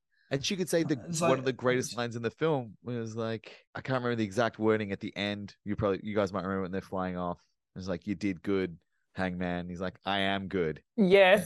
Just the most arrogant thing at the one moment where it's like there's almost a little bit of sweetness. He's like, no, I'm not gonna there's no reason Phoenix couldn't have said that line. And there's nothing that would have been lost by the rivalry being, between Rooster and Phoenix as opposed to, I know they were going for like, hey, Hangman kind of looks like Val Kilmer a bit. Yeah, I think that was the thing. But we got that. We didn't need to see it be the physical embodiment of Val Kilmer. It could have been in the attitude and the vibe. But look, this is very small nitpicking, and it's no fault of the actors playing the parts. I think everyone in this film does a freaking great job for what is an action movie about planes go fast. Like they really nail us giving a shit about them. Like when is it Coyote or Payback who blacks out from the G-force when they go and they almost crash? I think it's Coyote. They go up, they black out, and this is not a character who's been like a big part of it. Yeah, they're just one of the crew. But I genuinely was like, oh my god, I hope they don't kill this guy.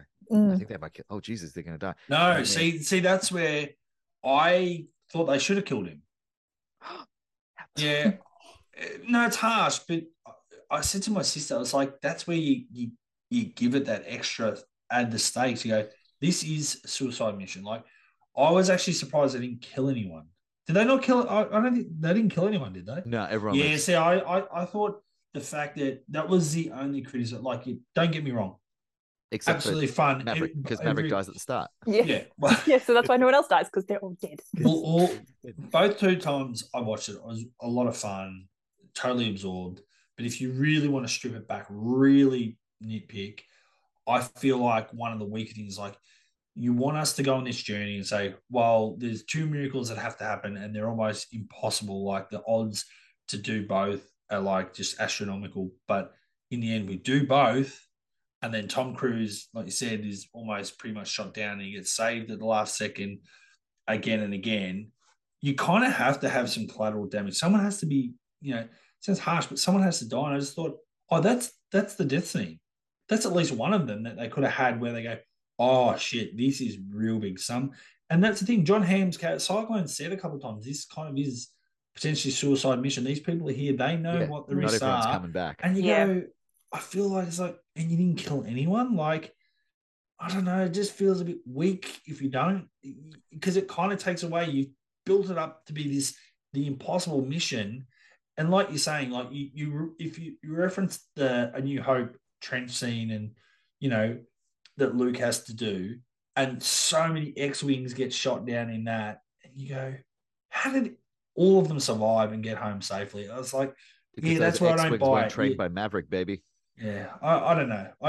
Well, and that's the thing. They show the training sort of montage where they're all really struggling and don't have belief, and then they see Maverick do it, and then all of a sudden they've got the belief to do it. And it's like, yeah, but if you can't physically do it, that's a big. I don't know. Anyway, I thought the scene where he blacks out, I thought that was the perfect time to show, shit, this is real. We've just lost someone. I know we had Phoenix. Did they not? They ejected. Crashed. Yeah. They ejected. And immediately afterwards, birds hit them and they have to eject. But okay, so I was thinking about this a lot. And I think the thing is, one, if you kill someone like in the training part, he's straight up redoing Goose, which, is the central story point of this movie. Is like, it is Maverick is just incapable of moving past Goose's death. He's stagnant. He's been stagnant for 36 years. He refuses to get a promotion because it means he won't be able to fly anymore. And in his life, he just can't move beyond that moment where he feels responsible for his best friend dying. And now he's in a situation where he's responsible for not letting his best friend's son die. And that's the conflict between them. And I think the whole movie is about Maverick trying to move past Goose's death. One, if you replicate a training death, it's just like, oh yeah, people die in training all the time. So it really minimizes that ghost that's living over. But two, that's another fucking thing that Maverick has to get over. He's shown us in the last movie he can't get over someone dying when he's responsible. He's responsible for all these people. If he can't save them, then his redemption with Rooster at the end, it wouldn't have the impact, because it's like, okay, now I got to go find Phoenix's mum and spend the next 36 years trying to reconcile with, like, it just becomes this endless Top Gun journey. Maverick 3. Whereas with this one, it's him. Yeah, no, so It's him trying to get over Goose. No, I get that, but I don't know if I totally agree with that. I feel like you feel bad and feel a bit of ownership over someone dying. But again, he's brought in for this mission to help train these people to do the impossible mission. You know, you're going to they explicitly said these people are here. I don't know if they say a suicide mission, but they say, like, you know, yeah, they like, not everyone's going to live. Like they knew the risks or whatever. And so I feel like in that scenario, they've got to train and know they can get up that mountain and get out. And if they're doing these scenarios, they're running the simulations. If someone can't hack it or unfortunately can't, blacks out, like it's not on Maverick. And I don't think he's known the people. But neither for was 5 Goose's minutes. death. Like Goose's death wasn't. No, it's not. It's not. He can't get past it. Yeah, but it's not. But that's a completely different scenario. These are kids that he's just training up. He's known for 5 minutes. He has no connection. He knows he was mates with Goose. They were partners for a long time, and he knows his wife. He knows his kid. There's a lot more baggage there and he probably does feel a sense of guilt over, even though it wasn't his fault. And he's holding. Absolutely does. He's in the water there holding Goose while he's dead. Like, it's a little bit different. It's definitely different, but I think you're not going to get the emotional catharsis that you get at the end if it's just like, if there's just a trail of bodies behind Maverick. Like, if the only thing he has to, he's not Jason Voorhees, but anyway. Anyway, we'll agree to disagree, because I know what you're saying. You would feel a sense of some sort of guilt, but at the end of the day, you want all your soldiers to come back. But I think they all knew what they signed up for, and it was, what the Navy expect them to do is get the job done. And if unfortunately, go and be the best of the best of the best, and goddamn, just be sexy while you're doing it. Like everyone in this cast. I'm looking at the photo, all the headshots on IMDb right now, and they're just, every single one of them is a supermodel. It's insane. There must be a requirement to get. I just can't wait for the Hot Shots 3 movie. You know what I after I watched Top Gun Maverick, and I can't stream it yet, I went and I was like, I'll rewatch Hot Shots. It does not hold up. Does not hold. It is very slow. It is a very slow movie. I've always been a bit more partial to the sequel, Part 2. Well, I'm about to watch that one, and I'm hoping that one has a bit more going on in it, because the first one's like, is this, like, did someone just want to make another Top Gun movie? And they're like, it has to be funny, and like, all right, we'll put a joke every 10 minutes just to. I think Hot Shots 2 works a little bit better because it's a play on Rambo as well. Yeah, I think they got a bit more to muck around with. Is there anything left that we can pull apart from this film, or just? Well, the thing that we didn't really speak about, I'd love to know what you guys think, soundtrack wise, track wise, album wise. I love that they rehashed, like I said at the start, the original stuff to just get you get your blood pumping, get the adrenaline going, get you into the movie, get you back into that universe. But I was probably a bit underwhelmed by a lot of the rest of the stuff that sort of came up. Exactly. Was waiting for that. Those chimes. Those chimes. But I think because Lady Gaga obviously did the sort of major song that was in it, but that was only in, I believe, was it not just in the credits? Yeah, I think so. I think so. I didn't even realize that. One of our favorite credit songs. And I think she may have been some sort of executive producer or something on the soundtrack. So I don't know if she did other stuff score-wise, or because I know she's on all of the score tracks that are on, so like on the main titles, on Dark Star, on You Where You Belong, like all of the big orchestral stuff. It's the credits are Harold Faltermeyer, Lady Gaga, Hans Zimmer, and Lorne Balfe. So I don't know how much she was involved. I don't know if like they use some of the notes from her song in the theme to tie it together, and so she gets a credit, or if she was I haven't read anything about that part, but so, she's a big executive producer on the whole thing, and she'll probably win a Grammy or maybe even an Academy Award for this. What did you think of it, Michelle? Have you been listening to the soundtrack? No, I haven't. In your car? No. It hasn't replaced the Scream 4 soundtrack in your car yet? No, not yet. Not even like just the main titles and Danger Zone on repeat? Oh, well, I was listening to that before we started this podcast. That's another great thing. They re-recorded. They got Kenny Loggins to re-record Danger Zone. Really? Movie, and Tom Cruise listened to the first 30 seconds and turned it off and said, "We're using the original," and left. It's like, no way, original. Yeah. So that someone, I don't know if they ever released it, but there is a 2019 version of Danger Zone by Kenny Loggins that Tom Cruise like, no, thank you. What do you mean? Like when you said that, I was thinking, oh well, they just remaster it or whatever. No, he went in and re-recorded it. Why? Because they probably paid him $50 million to do it. Well, I don't think it's 50 million, but yeah. I don't know. That's like one of the biggest film songs ever. It's like multi platinum. Made so much money. It's insane. I was surprised with the soundtrack on this one. So I think surprised and delighted that they went for almost like no needle drops. Like they had the original score, they had Danger Zone, and then they're like, that's it. And I think partly because it dates it. Like Danger Zone doesn't date it because that's just the Top Gun song. Yeah. But I think like if they had to put Take My Breath Away in there again, it would have been weird. Also, that was kind of like Kelly LeBrock and Tom's song. That would be strange. Kelly LeBrock? Kelly LeBrock. Who's the original McGillis. one? McGillis. The chick with the hair. You two coming, you're killing Bill Pullman and you mentioned Kelly LeBrock. Jeff Daniels. And you do a lot of research. How do I know any of that is accurate anymore? I've only been watching YouTube videos.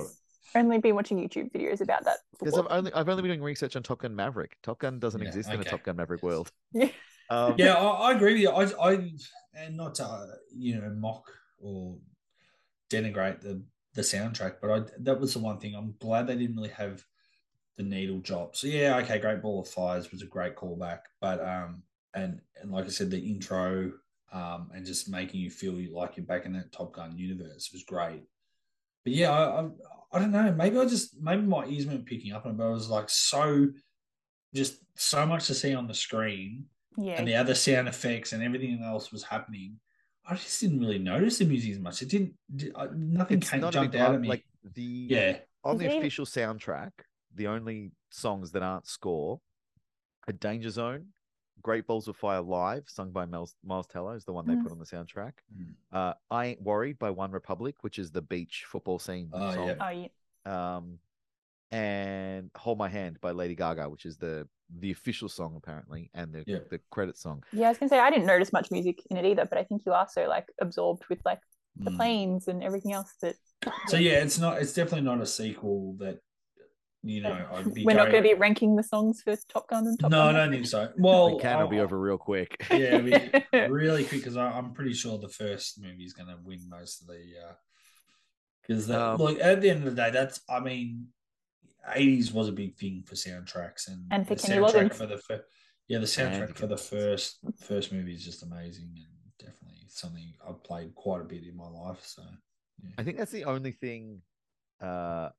That I wonder about. Like it didn't bother me at all in the movie, but like is I Ain't Worried by One Republic gonna be like, because that beach scene is gonna be replayed throughout history now, just like the first one was. Is that gonna be a song that becomes a part of the public consciousness where we're all like, oh, that's the Top Gun Maverick song, or is it in 10 years of people like, I can't even remember it.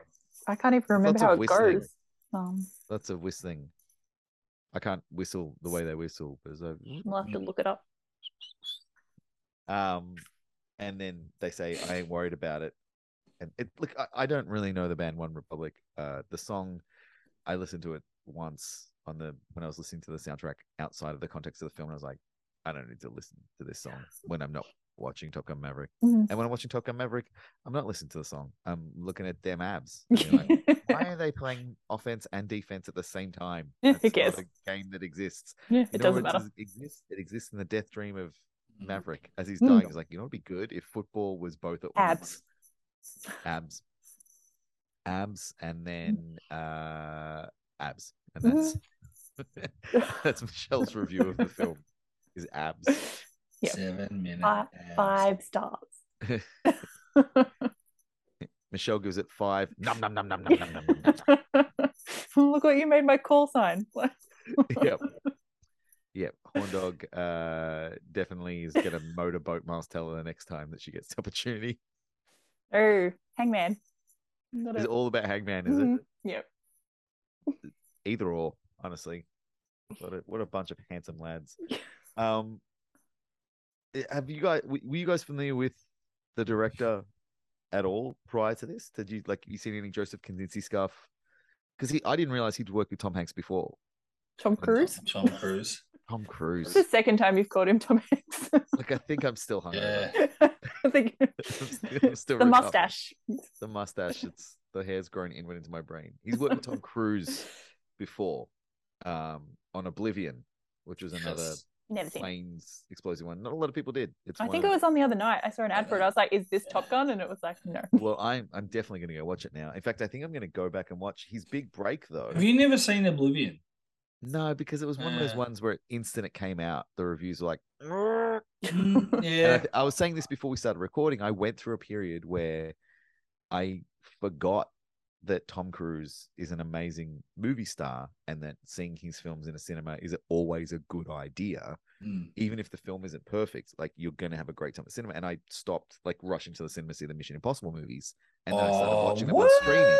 Yeah, like the first 3 I all saw at cinema, and then 4, 5 I missed. And then I watched them on streaming. I was like, why did I not? Can we cut him off this call? I think this is only my 3rd Tom Cruise movie. Oh my and the other one would be ever. Yeah. Wait, ever? I think so. What are the other two? Is it two of them Top Gun and Top Gun Maverick? Yes. Yeah. What is the other one? Jerry Maguire? That's it? I think so. You haven't seen Rain Man? No. You haven't seen? Have you seen Tropic Thunder at least? Oh my! You've seen none of the Mission Impossible movies? None of them. Do you want to cut me off this podcast too? This is insane. This is insane. Newsflash: Cable's doing this podcast all by himself from now on. You didn't even want to be on this episode. I'm Googling, but I'm sure that's the only Tom Cruise movie I've seen. Like, he's been around a while. I know. And he's been in a lot of The Last Samurai, Days of Thunder. No. Far and Away. I haven't even seen Risky Business. Magnolia. No. All the right moves. Interview with the Vampire. At the right moment, you can see his penis. No, Interview with the Vampire would be the only other one. Wow. Oh, and Rock of Ages. Deary me. Apparently, he was in The Others. I've seen that one. So, okay, there's a few more, but nothing. He's like The Others. Is he? The Nicole Kidman ghost movie? As like an uncredited ghost? According to this, he is. Have you seen Eyes Wide Shut? Are you sure he's not a producer on that one? Oh, he might be. Yeah, I don't think he's in the Others. There's not a big cast in that movie. Yeah, I don't remember him being in that one. Right, I've seen him in a couple of movies, but nothing that he's like super well known for. Besides, like Jerry Maguire and Top Gun. No. That's why I can forgive people not seeing the 2 Jack Reacher movies because they're kind of. You know what's a good movie? Top Gun. What's up? No, the one where Scream. The one where he's got the blonde hair and he's with Jamie Foxx. Is that Collateral? Oh yeah, he's got grey hair. Oh, grey hair. Yeah, and it's a wig because he wouldn't dye his hair. I was like, Rock of Ages. Collateral is great. You should absolutely watch Collateral, Michelle. I'll add it to my list that you're making for me. Yeah, you should 100% check it out. It'll be a list of 1,000 on my movies. Let's watch before you die. Just watch now. Podcast. Yeah, watch before the next episode. I can't believe you've seen so few he's in movies. Does that mean you've seen more Miles Teller movies than Tom Cruise movies? Almost, maybe. I've only seen him in, what was he in? Divergent? Yeah, he was in Allegiant, Divergent. He's in Spectacular Now. Whiplash, Spiderhead. Did anyone even see the Fantastic Four movie he was in? No. Yes. Oh wow, you went and watched that. I heard that was an abortion of a film. It was bad, and I think it really had a lot to do with derailing his career. Until now. 50 films Tom Cruise has been in. Michelle, 50. How many have I seen? Like 5? Hey, Angus, that actually sounds like a low number in the scheme of things, 50. But for the amount of stuff he does in movies, like it's pretty impressive. Like Yeah, every movie he's in is him. Yeah, and it's like usually not stunt doubles, no CGI, no. He broke his ankle, didn't he? Yeah, that's why he did that on Mission Impossible. Oh, maybe in this one too, but I know Mission Impossible he broke his ankle. Yeah, it was Mission Impossible. Hitting that wall. 5. Yeah, when he hit a wall like on the wrong angle. He was jumping from one building to another and broke his ankle, and then kept going. Well, then what? I'm pretty sure he got an injury from when he runs along the wing of a plane and has to jump off as well. I think he did. Oh, yeah. I think he separated his shoulder. So he's hurt himself a lot because he does a lot of his own stuff. I want to know how much he's insured for if they're letting him go up in like a plane on his own. And he'd be insured for a bit. This is the crazy thing, and we'll have to find out more about Tom Cruise. We'll have to do just a Tom Cruise podcast. But he's done a couple of sequels now. His first sequel was not a sequel to his own movie. He was in The Color of Money. He got nominated for Academy Award for that. Him and Paul Newman. Sequel to The Hustler. That was a big one. But we'll just keep talking. Obviously, but I'm talking about the insurance. Well, just keep talking about this movie, the sequel. Okay, yeah, okay. Michelle's with warning or something. Okay. No, I'm not. No, I mean like in the future. I think you bring up an interesting question, Michelle, because really, like, how much can you insure him for? And that's why a lot of the companies that I guess the movie companies and studios, when they go get insurance for their actors, that's why a lot of actors that are happy to do some of their stunt scenes don't get to do them. They have to have stunt doubles because they can't insure them. And they're like, you could do, we're not going to insure you for that. So that's why but Tom Cruise seems to get away with it. And I wonder if that's because he's got so much more power in the business. Is he a producer? But at some point, if he badly injures himself or worse, is fatal, then you go, who the hell's insuring that? So I just wonder. Like this movie is not Top Gun Maverick. This movie is Tom Cruise Top Gun Maverick. Like the title of this movie pretty much includes his name. And then in the fine print, in the invisible ink, it's Top Gun Maverick, A New Hope. Top Gun Maverick, Tom Cruise is the new hope for cinema. Also the old hope because he's been here for 50 films now. You don't need to see him. Yeah, you're right. Like he's allegedly, it's not confirmed because obviously they always want to keep it a surprise, but allegedly in the next Mission Impossible, like the big stunt he's doing is he's gonna do a halo jump from space. Like, remember that guy for Red Bull who went up to the edge of the Earth's atmosphere? Like, Tom Cruise is going to do that for real for a Mission Impossible movie. I'd believe it. Like, how do you ensure that at the best of times? How do you ensure that when the guy doing it is Tom Cruise? Because if he dies, like an entire, and that's what I was saying. It's that like a lot of people are saying it joking, but I don't even say it joking. I think Tom Cruise saved movies at the cinema, but he's also doing that because he's the last movie star. Like no one else is left. All the other big guys who are still around have succumbed to streaming or like prestige TV. Like Tom Hanks, the guy I keep like his last couple of films have been Netflix and Apple. Like he did News of the World for Netflix, but he's not even on the poster for Elvis. No, that's true. Yeah, that's not like a Tom Hanks movie. Yeah, and that's coming back to movies after going to, like, he did Greyhound for Apple. He did that other one with the robot for Apple, which no one saw, and then he came back and played Colonel Tom in Elvis. Like Will Smith started going over to streaming ages ago. Well, Will Smith's like slapping people at award shows now. He's persona non grata. But even before then, he was doing, what was it, that Bright, that weird Netflix monster cop movie.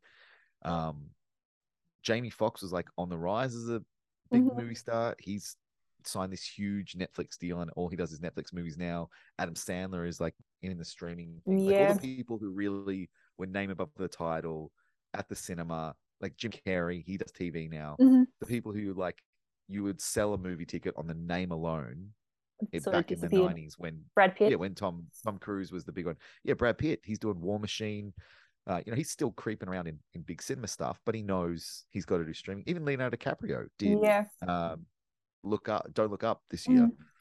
And that's just like the male film stars. The female film stars have had to do streaming and TV for much longer just to try and keep going, because you can't sell a movie based off Jennifer Lopez's name anymore.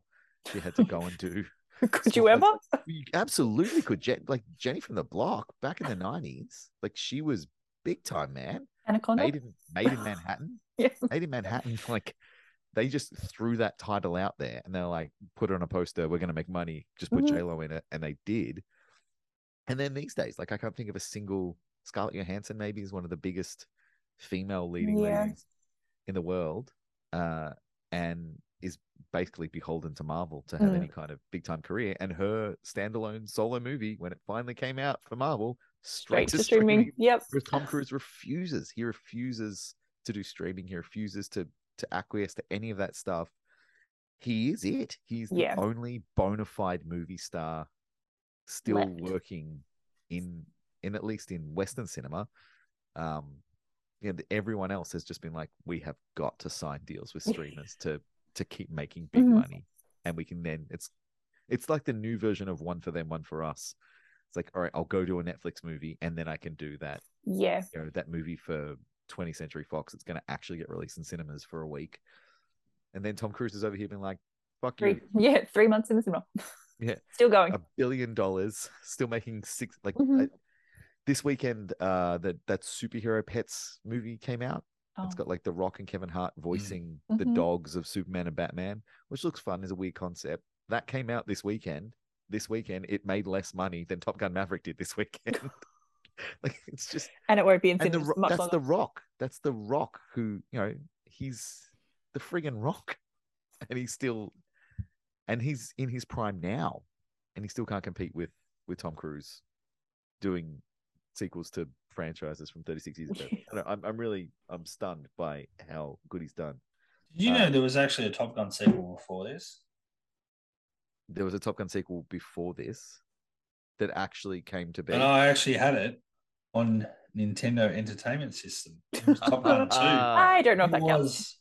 That was the first video game. It was funny because it wasn't Top Gun, it was Top Gun 2. Ooh. And it was a video was game. Was it canon? Did it like follow on? Were you? I don't know. Like, were you playing volleyball? No, it was just all. It was all flight simulation. But back then, it was like top end game. It was not to muck around. Wow. Yeah, it was a fun game when you're a kid. And again, what was Nintendo? It was 8-bit, wasn't it back then? But NES was 8-bit, SNES was 16, and then 64 was. So I think it was definitely.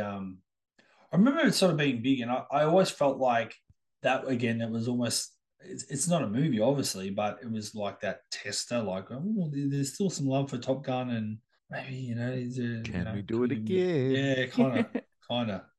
When's the Maverick game coming out? They did. With the volleyball scene and the football scene. Yeah. And they somehow managed to do it with the guy who directed one of Tom Cruise's few unsuccessful films. Oh, which is weird that Tom Cruise came back to him. No, well then, yeah. I enjoyed Oblivion, but that's just. I think the people that saw it did, but in the hierarchy of films that A, have critical responses and B, made money, I think Oblivion also came out really similar at a really similar time to After Earth, the Will Smith one that he did with Jaden Smith. Yeah. That was terrible and bombed. And the posters look kind of similar. And it was like, oh yeah, big time movie star doing a space movie about, I know, the world has fallen. And I think it fell victim to that. Kaczynski, before he did Oblivion, which was his second movie, his first movie that got him on the map was also a sequel. Do you know what it was? The movie that started Kaczynski's career. And this is a weird and huge one to start. He never directed a movie before, ever. He has one of the directing credit, and it's Gears of War Mad World short video for the Gears of War video game. Oh, that was awesome. And then he got handed Tron Legacy. Yes. Tron Legacy.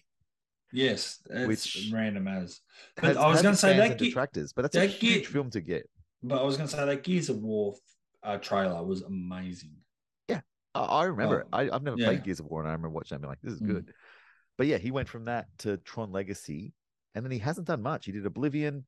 He did a film called Only the Brave with also with Miles Teller again, and Josh Brolin, and also Jennifer Connelly is in that as well. That's where he met Jennifer Connelly, and that's where he met Miles Teller. True story about firefighters, which apparently is amazing. I'm going to go and check it out this weekend on some streaming service somewhere. And then after he did that, Top Gun Maverick comes out tomorrow on streaming, so that's all you'll be watching. Yeah, well, I'm going to have Top Gun Maverick going. While it's rewinding, 24/7. I'll watch Under the Brave. While it's rewinding. Yeah. Just for those playing at home, Oblivion on IMDb is 7.0, so 7 out of 10, not bad. Pretty good. And that's is that critic or user? No, that's user. That's over 500,000 votes. That's pretty good. And then you've got a 54 Metascore from 41 critics. But yeah, obviously Tom Cruise in it, Morgan Freeman, Andrea Riseborough, sorry, I should say, Olga Kurylenko, who was famously first in the James Bond film. Look, yeah, I enjoy it. I enjoyed Oblivion, but each to their own. But I just found out Oblivion is based on a graphic novel that Joseph Kosinski created, and so it's like billed as being based on the original graphic novel by Joseph Kosinski, except the graphic novel doesn't exist because no one would ever publish it. So it's based on something that no one can get because didn't get. But he's a go-getter, man. Now I didn't realize he wrote the original story as well. Now I want to watch it even more because I'm on the Kosinski bandwagon in a big way. I think this film is so directed. What do you think? Like the future of this film this year? Do you think anyone is getting nominated for Academy Awards for Top Gun Maverick? Do you think we're going to see? I mean, obviously, I think the technical awards it should and probably will get nominated for sound editing and maybe even cinematography if they're really lucky. But what do you think? Do you think directing? Do you think acting? Like, I think this is one of the most well acted things Tom Cruise has ever done. I'll be honest, I won't even make a comment because I don't always rate what the Academy, and it's so subjective. It's always terrible. And I feel like this always is terrible what they actually. But I always think a movie like this, when there's so much, especially the big budget, it's almost like it's a big budget movie. It can't be taken legitimately seriously. So I just can't see, like you said, it might win the technical stuff, the sound, but no one's winning an award for acting or anything in this movie. May I remind you, Cable, that at the most recent Academy Awards, they had a fan choice category, which was best scene, and the scene that won an Academy Award for best scene was The Flash enters the Speed Force in Justice League, the Snyder Cut. Are you serious? Best scene. Then they also had the fan vote for the best fan voted film. So the film, not like the Academy, this is the best movie, but this is the fans voted. And the film that won that was Zack Snyder's Army of the Dead. So Zack Snyder walked away with 2 Academy Awards for Army of the Dead and the Speed Enters. That sounds a bit rigged. So how is the beach football scene not winning an Academy Award? Well, that's what I'm saying. I think that could be nominated for best scene. Well, it's just me entering my I will vote. be voting for it. I think you need to start getting that ball rolling, start the votes coming in. Because I didn't even know. See that Pal's abs for Oscars. You know, I went through a phase. On my Facebook. I went through a phase where I was so in love with cinema that I took the Academy Awards seriously, and then I sort of, it was the 90s. I think we all did.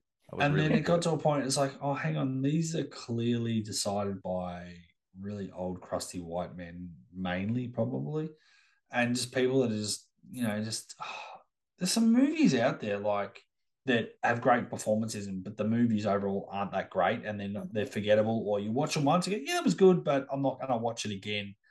Whereas sometimes I think, shouldn't you just reward, something like Top Gun Maverick? It's like, it's a good movie because it's entertaining. People will come back and watch it 2, 3, 4 times. Then they'll buy the streaming rights to it, or the digital copy, or they'll buy the DVD. Like, there's something, I don't know. I just think some movies now, like, they only get remembered because they can put one in the Academy Award on the cover of the DVD. Like, it's like, because Tom Cruise doesn't even have an Academy Award. No, he's been nominated twice. 3 times. Got nominated for 3 times. Color of Money, Magnolia, and what else? Jerry Maguire, Magnolia, and Born on the 4th of July. Yeah. And 4th of July. He didn't get nominated for Color of Money? No. Or maybe that was not on Google. Supporting. Not on Google. Oh, Google. Supporting was Magnolia. The Academy famously. He was so good in Magnolia too. Best Supporting Actor, Best Actor, and Best Actor. I mean, the main thing I can think to compare this to in terms of like cultural phenomenon and whether or not, you know, it's got the traditional Oscar stuff. Avatar got nominated for Best Film. That's a terrible movie. It is a terrible movie. But I liked it. It's just like it's not a traditional Oscar thing. I think the thing that got it the nomination is it made so much goddamn money they couldn't ignore it. And I wonder if Top Gun Maverick could be that film this year, where like I'm not saying it's going to win Best Picture, it probably should, but I'm not saying it will. But it made so much like Black Panther. Black Panther got nominated for Best Picture because it made so much friggin' money. Yeah, I mean, I guess that this $1 billion film. This is the kind of thing I think is weird because I feel like movies generally. Look, I don't know. Maybe I'm wrong. Maybe I'm totally generalizing, but I do feel like the movies that make a lot of money, they go, all the morons go to see that. But the classy, really good cinema, only a few people go to see because they've got the class and they understand for cinema. And Prestige usually wins. That's how like films like, you know, Green Book gets up. Yes, and but then I really enjoyed Black Panther. It's a great movie, but it is. Should it be nominated as Best Picture? No. Exactly. And it's like, well, that's a weird thing. And I'm like, is that them trying to be too overly politically correct by going, well, I've got to nominate because if we don't nominate, then it looks like we're being racist or we're not. It's them trying to appeal to the popular. Like the Academy Awards are dying. That's why they're putting in like fan vote stuff, and that's why they're doing stupid stuff like, oh, we're not televising the cinematography award or the editing award or the score award anymore, which are like the 3 things that make a movie a movie. But you're like, I don't know who the director of photography is. I just want to see more of Henry Cavill. So Henry Cavill's fine, but like people. I was going to say that was random. That was a random choice. I thought you were saying Will Smith punching Chris Rock, but anyway. No, I'm just trying to think of someone else with abs that isn't Glenn Powell, just so we can mix it up a bit. But you know what I mean? Like they want to see the guy they know. Like show me more Superman, show me The Rock, show me like the popular stuff. And so that's what the Academy Awards is bending to, and that's why in recent years you have films that traditionally had no chance to be even mentioned at the Academy Awards, let alone nominated. Suddenly they're on the list of the 10 films that are nominated for Best Academy Award. But I think Maverick in that universe could. I don't think it ever has a chance to win. I think Kaczynski could get nominated for Best Director for this. I think they will completely ignore Tom Cruise because they always do. I think if there is a just universe, Val Kilmer will get nominated for and win Best Supporting Actor because that scene is a masterclass in acting, and the fact that, you know, the real world tragedy of him losing his voice and the fact that he came back and was like, I'm going to show you how it's done. You know, if they're going to give Judi Dench an Academy Award for 2.5 minutes of being the Queen, give Val Kilmer an Academy Award for 3.5 minutes of just ripping everyone's heart out of their chest. Like, oh God, Didn't Anthony Hopkins get Best Actor for 11 minutes of Silence of the Lambs? Yeah, like it happens a lot. You don't have to be in a movie a long time. You have to have an impact. He's only in it for 11 minutes? Yeah. It's very, very short. No, I've never seen it. It's a great film. You got to watch it. Add it to the list. But yeah, like it's not about how long you're on screen. It's about the impact you have. And I think Val Kilmer did that. I think, you know, give Best Supporting awards to Glenn Powell as well. Miles Teller was great, but I think Glenn Powell, like, really. Oh, come on, Jennifer Connelly, come on. She doesn't have anything to do. You can't nominate her for an award. She's on a boat. She just looked good. She looked good. She walked in front of the camera and was like, "Here's an Oscar for you." Yeah. You sailed the shit out of that boat. She really sailed that boat. So give her some kind of award. Give her a nautical, really good seamanship award. Apart from that, is there a good, bad, and ugly? Are we doing good, bad, and ugly for this? Because I feel like this film breaks the mold of good, bad, and ugly. Yeah, I don't have an ugly. I don't think. Let's see what we can do with it. But this this badly affects our ability to do a ranking of good, bad, and ugly. Of the multitude and endless streams of good in this film, what is your good, Michelle? I think you already know. Say it out loud. Do I need to go into it? You do. The beach football scene. Oh no! But like the entire movie was good. That was just I my can't favorite part. believe you just watched the movie and objectified men like that. It's Oh yeah, disgusting. because you've never done that in Didn't a you horror just movie. say Never! give Jennifer Connelly an Academy Award because Yeah, she looked she walked on good? screen. Have you not seen her? Yes. Lovely, very talented actress. Have you and, not seen all the guys with their abs? so No, many but abs. Jennifer Connelly has a good body of work. You know, to back it up. I was. You could have just stopped. I'm glad you without finished of that work. sentence. Yeah, I'm really glad you finished that Yeah, sentence. Glenn Powell has a good body of work. He did good work on his body. What's Exactly. your good, Cable? Top Gun Maverick. Good. It was all good. Let's be honest. Isn't it? Yeah, it is. I mean, the overall package. Look, this is the thing about that. I think we've just talked about the Academy Awards. I don't know how much Michelle's going to cut out of that anyway, but all of it. the reality is, all like, gold. cinema is art, right? And there can be some great art, but the trick to being, you can watch a great movie with great performances, a great human story, whatever it is. But there's a lot of those films out there that still are an amazing watch, but they're not rewatchable, or they're not something you rewatch because they're really hard to watch, or they're really harrowing. Yeah, and all that sort of stuff. And there's the what's that one with Jennifer Connelly where they're on the drugs? Like serious movies like Requiem for a Dream or something like that are an interesting watch. Even the Basketball Diaries with Leonardo DiCaprio. There's movies out there that are interesting and really good to watch and have the experience, but they're not something you really want to rush and go, I have to have that on DVD. I want to watch it again, or I want to go, Michelle, get to the cinemas, get to the drive-ins, watch this movie. Like, there's just go see Spotlight. And I actually, that was a good movie, but again, that's It's not an incredible movie, rushing. but it's so harrowing. It's really hard to Yeah, watch. Like, it's This sad. one's just enjoyable from like start. Yeah, and I think that's the thing about this movie. Like, yes, it's probably not the greatest, and I know Anger's going to argue, it may not be Academy worthy of being one of the 100 greatest movies of all time, but at the end of the day, it's entertaining, and it says it by the amount of people in a COVID world that there's still people that are pretty fearful to go out and don't Absolutely. like to go out into the cinemas. That money talks, and that's people going to see this movie multiple times. I saw it twice. I know a lot of other people have seen it twice. Like, people are going to this movie because, like, oh wow, I wasn't expecting. And maybe it's because the first movie is enjoyable enough, but really in the scheme of things is not that great a film. And then this one's like raises the bar. You go, actually, this one actually has a plot, and this has something. The characters got something to do in this movie, and it's fun. So I think the overall package is good. But for me, being the fan of the original, I like the nostalgia stuff. That I don't think it all. Apart from Great Balls of Fire, I think nothing really smashes you in the face like look what we just did. Look what we just did. I feel like a lot of it's fairly subtle, but everyone's different. Yeah, it's incredible. I like if I'm gonna narrow down one good, it's got to be Val Kilmer scene, like I already discussed. Just to point out like a high in an entire series of highs. The other like thing that you can point to as like this is incredible filmmaking is that final sequence where they actually go and do the mission they've been training for the whole movie. The payoff is huge. Like so many of these movies, like the mission movies, by the time you get to the mission, it's like this is fine, but the enjoyable part of the movie is like the camaraderie between the crew and them, like failing and having a laugh and then them overcoming it and all the little bits that happen.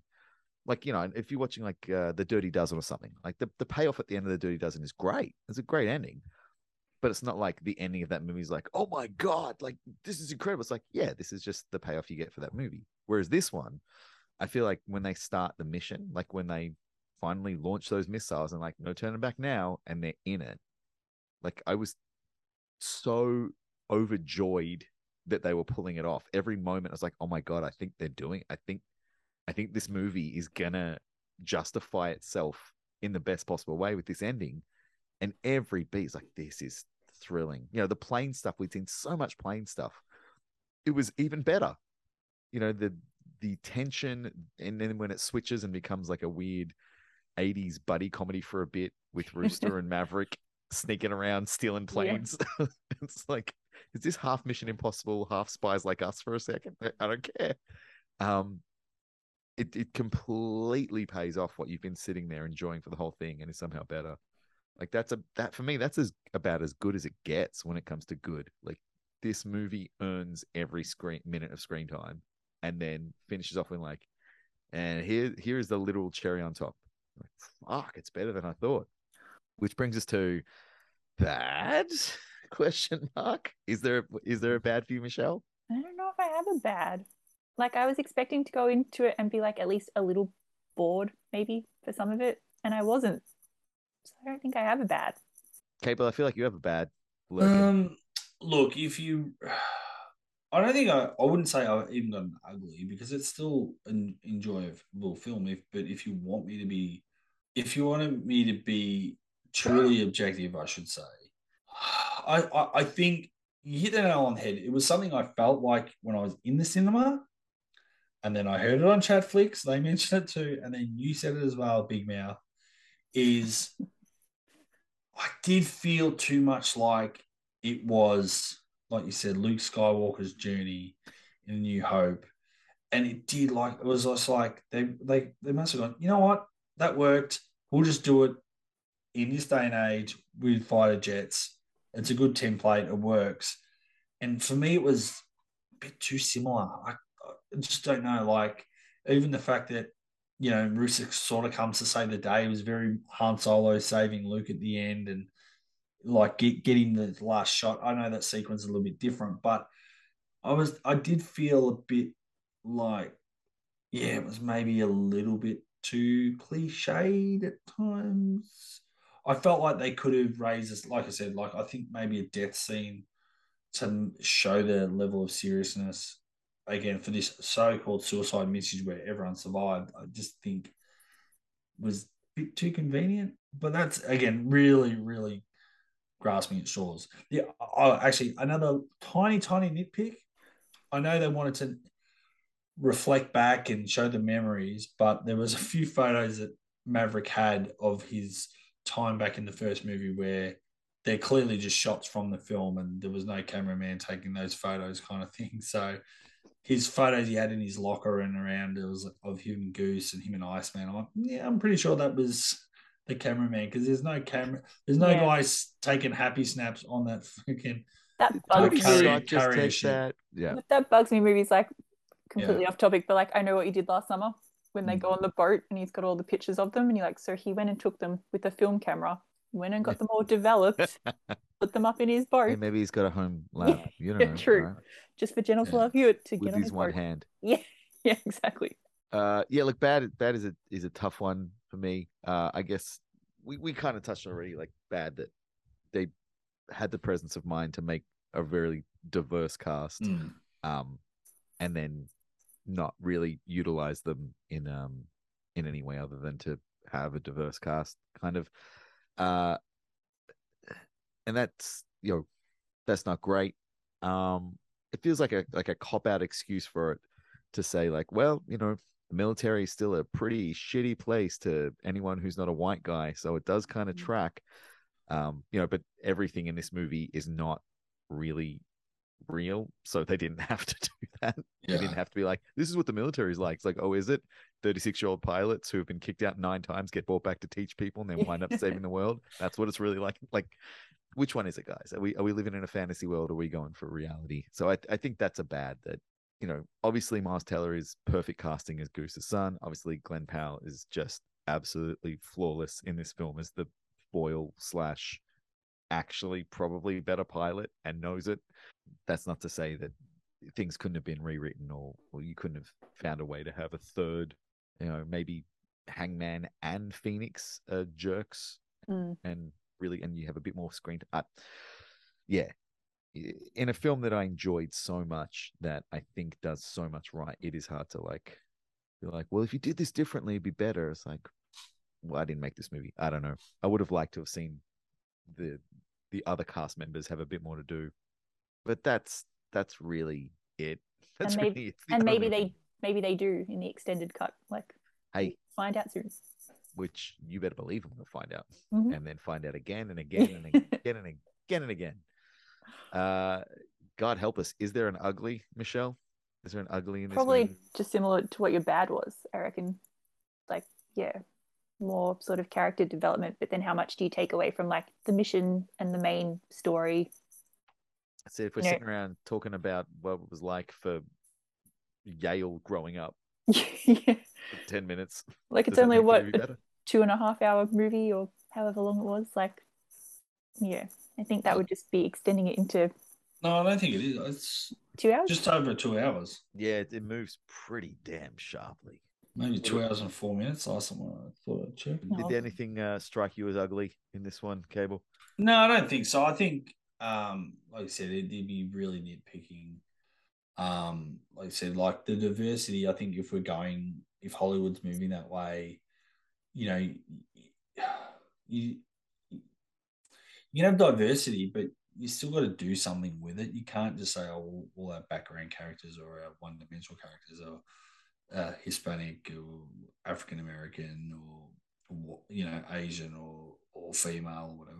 You've got to actually use them a bit. I felt like to actually be. Felt like they missed the opportunity to maybe have them be a bit more prominent. Like I said, like I think there's no reason Hangman or Phoenix couldn't have been the Hangman role, and it could have possibly been until they go, oh my god, we've just found the best guy to have a role. We've got to find something for him. We'll write something.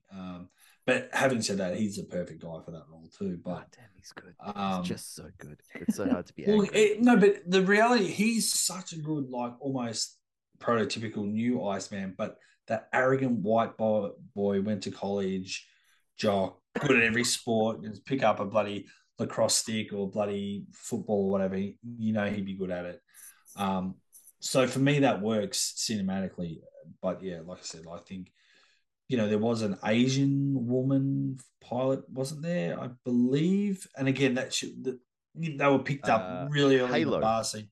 Yeah, they're in the bar scene, but then I think you see them in a couple of long shots in the class, but they're sort of the ones that sort of get cut but don't really get any screen time. So I was like, well, maybe that would have been good to have her be a bit more prominent, drop one of the guys out or something like that. I don't know. But yeah, maybe a splitting hairs because a lot of those characters were interchangeable anyway. But I mean, again, that's really being nitpicky, and maybe an extended cut or just extra scenes might explain a little bit why certain characters didn't get to go on the mission a bit more or whatever. But it is what it is. It is what it is. That's right. It was a good movie. It's great. Yeah, I think my ugly would be not enough abs. Yeah. Well, that was going to be my bad, but I thought I could only bring it up so many times. Ugly how often they're wearing shirts in this movie. You sons of bitch. Yeah, they should have been half naked fighter pilots. What are you doing sitting in flight suits in briefing? It's a hot day. Get your damn pecs out. Yeah. You worked hard. Show them.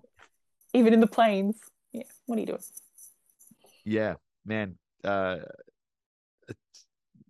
This movie, I think this film is in the conversation for one of best sequels ever. I know there's recency bias just come out, but I think, as a show that is investigating sequels and, why the hell they exist and are they any good and is it worthwhile having sequels? I think this, in every way that a sequel justifies its existence, it does it. I think in 5 and 10 years, 20 years, people will still be discussing this as, high up the list of best sequels ever for every reason that a film is as good or better than its predecessor. I think for me, it absolutely blows the original out of the water in every way, shape. It improves upon everything in the original. It builds upon everything in the original. It is in no way beholden to the original, which is an incredibly hard thing to pull off. Like the character is literally tied to the death of Goose the whole movie, yet somehow the original film is not hanging over the head of this one at all. It is its own, like, that is just a masterclass of writing to pull that kind of stuff off. And I think, when we eventually get around to doing our sequel sucks best ranking of sequels list, I don't think it will be a surprise to anyone that this film comes up a lot. And I think it will on anyone's best sequel list from now until the end of time. Because goddamn, what a just a fucking thrill ride. Is there anything left to say? Is there anything less to say, Aviators? No, I have to agree. Like, I don't even know whether it's worth us really giving our ranking or rating, I should say. I think genuinely like 1,000,000 stars for this movie. There's no Yeah, I think no 5 stars. category of Well, filmmaking. so there's not even a bakery kind of, is there or not? Or You go to the bakery and everything is just free that day and everything is good. And they've all got their shirts off. because I'm not embarrassed to say, I know you say recency bias too, but it is. Well, I still have a love and affection for the first one. This is a better movie. Yeah, there's no ifs or buts. Like it's a sequel, but it's one of those funny sequels that's been there's been so much distance. The only real thing, okay, there's mentions of obviously Goose. Goose has a son in this, and there's still references to the other characters, and Iceman's got a small part in it. And I guess technically Penny was a character mentioned in the first movie, but still there's connective tissue to the first one, but it could almost be a standalone film. Yeah, I agree. Yeah. Yeah. It totally could be a standalone film, and I just think they've done it so well that they go, well, we're going to acknowledge the first one. It's a sequel for all those kids that were brought up in the 80s and watched that film and loved that film. But this can also be a movie if kids want to see it that have never seen the original. They can walk straight in. They get enough exposition. They can work it out. And it's so much fun. It does it so much better than other movies that try to do that. Like, oh, it's a sequel, but you don't have to see the first one, and then you watch the sequel, and it's like, yeah, because it literally has nothing to do with the first one. That's what I have to say. Like, this one has everything to do with the first one, but still somehow is like it doesn't make any of it. I think the bakery. Here's the bakery. The bakery is the first one is when you're a kid and your mum buys you like those cinnamon donuts from Coles, like in the pre-packed ones, and they're a bit stale. And you're like, okay, cool. And you eat them, you're like, this is a donut. This is great. I love it. I'll take it. Thank you. And you're like, yeah, this is absolutely great. No complaints. Really happy memories, really lovely. And then one day you walk into like an artisanal bakery where they in-house make these incredible delights every day that are filled with every kind of Nutella and cream and custard you could dream of. And they've just been made and they're covered in this delicious icing. You take a bite and you're like, I didn't know it could be like this. I didn't. And there's nothing wrong with the other one. You have lots of happy memories of the other one, but this is better in every conceivable way. Someone took what was there and was like, no, leave me with this for a minute. I'm going to bring back something that will absolutely eradicate the memory of this one. And you're like, I can't go back. I can never go back. This is the benchmark. And then you go to Krispy Kreme, you're like, fuck you, Krispy Kreme. You're never as good as that artisan donut. That's every other sequel now. It comes out. It's like, are you Top Gun Maverick? Why are we talking? Go away. And Hangman was serving you at the bakery. All time that I could be watching Top Gun. That's honestly, that when you talk about how does it rank in the Scream films, when I go to the cinema and watch Scream 6, the whole time we will be sitting there watching it, I'm going to be like, is this better than Top Gun Maverick? We'll be like, shut up, Angus. Not, is this better than Scream 5 or 4 or 3? Is this better than Top Gun Maverick? I don't know. It's definitely set a high bar. Like, I think it's definitely up there. Yeah, I didn't think any of us would have been like, oh, Scream 5 came out this year. This is better. I didn't think that was going to happen. Yeah.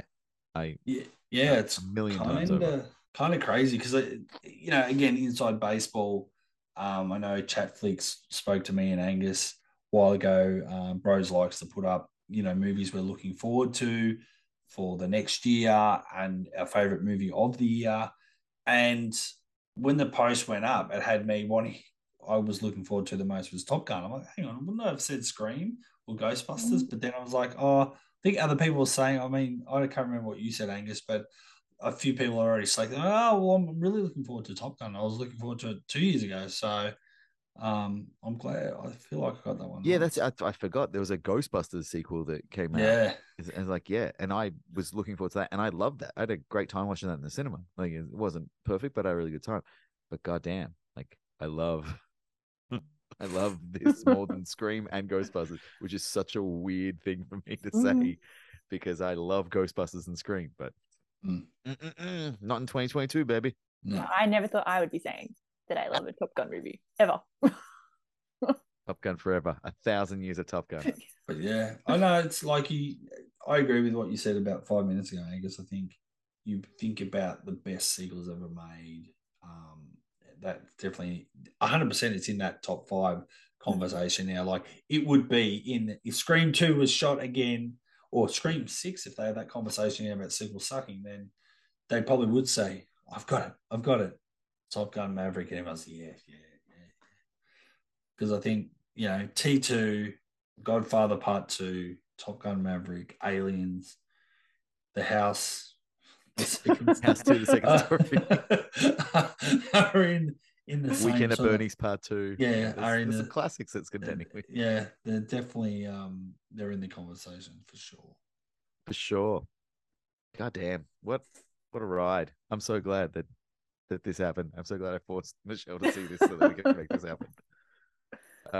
This is my first non-Scream related podcast. I just realized too. And Wow.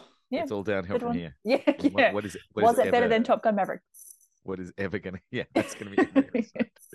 Every sequel we make you watch from now on, you're gonna be like, guys, this was not Top Gun Maverick. Why I did don't you know. watch this? Hocus Pocus 2 hasn't come out yet. We're not gonna make you watch that though. No, true. We have to make cable watch that. Oh shit! When does that come out? Next September 30th, I think. Oh, it's kind of all the way. Not really. It's gonna be great. It's gonna be great, mate. Go watch Hocus Pocus. You're gonna love Yeah. it. Watch it with Mate. your kids. They'll have a great time, And then go watch Top Gun Maverick. and everyone has a great time. All right, I think we've wrung it dry. I'm so happy. I'm gonna sleep so happy tonight. I'm so glad we did this. Okay, movie fans, before we wrap up, the next movie on the slate. Now, I know me and Angus have probably talked about movies that we still haven't done.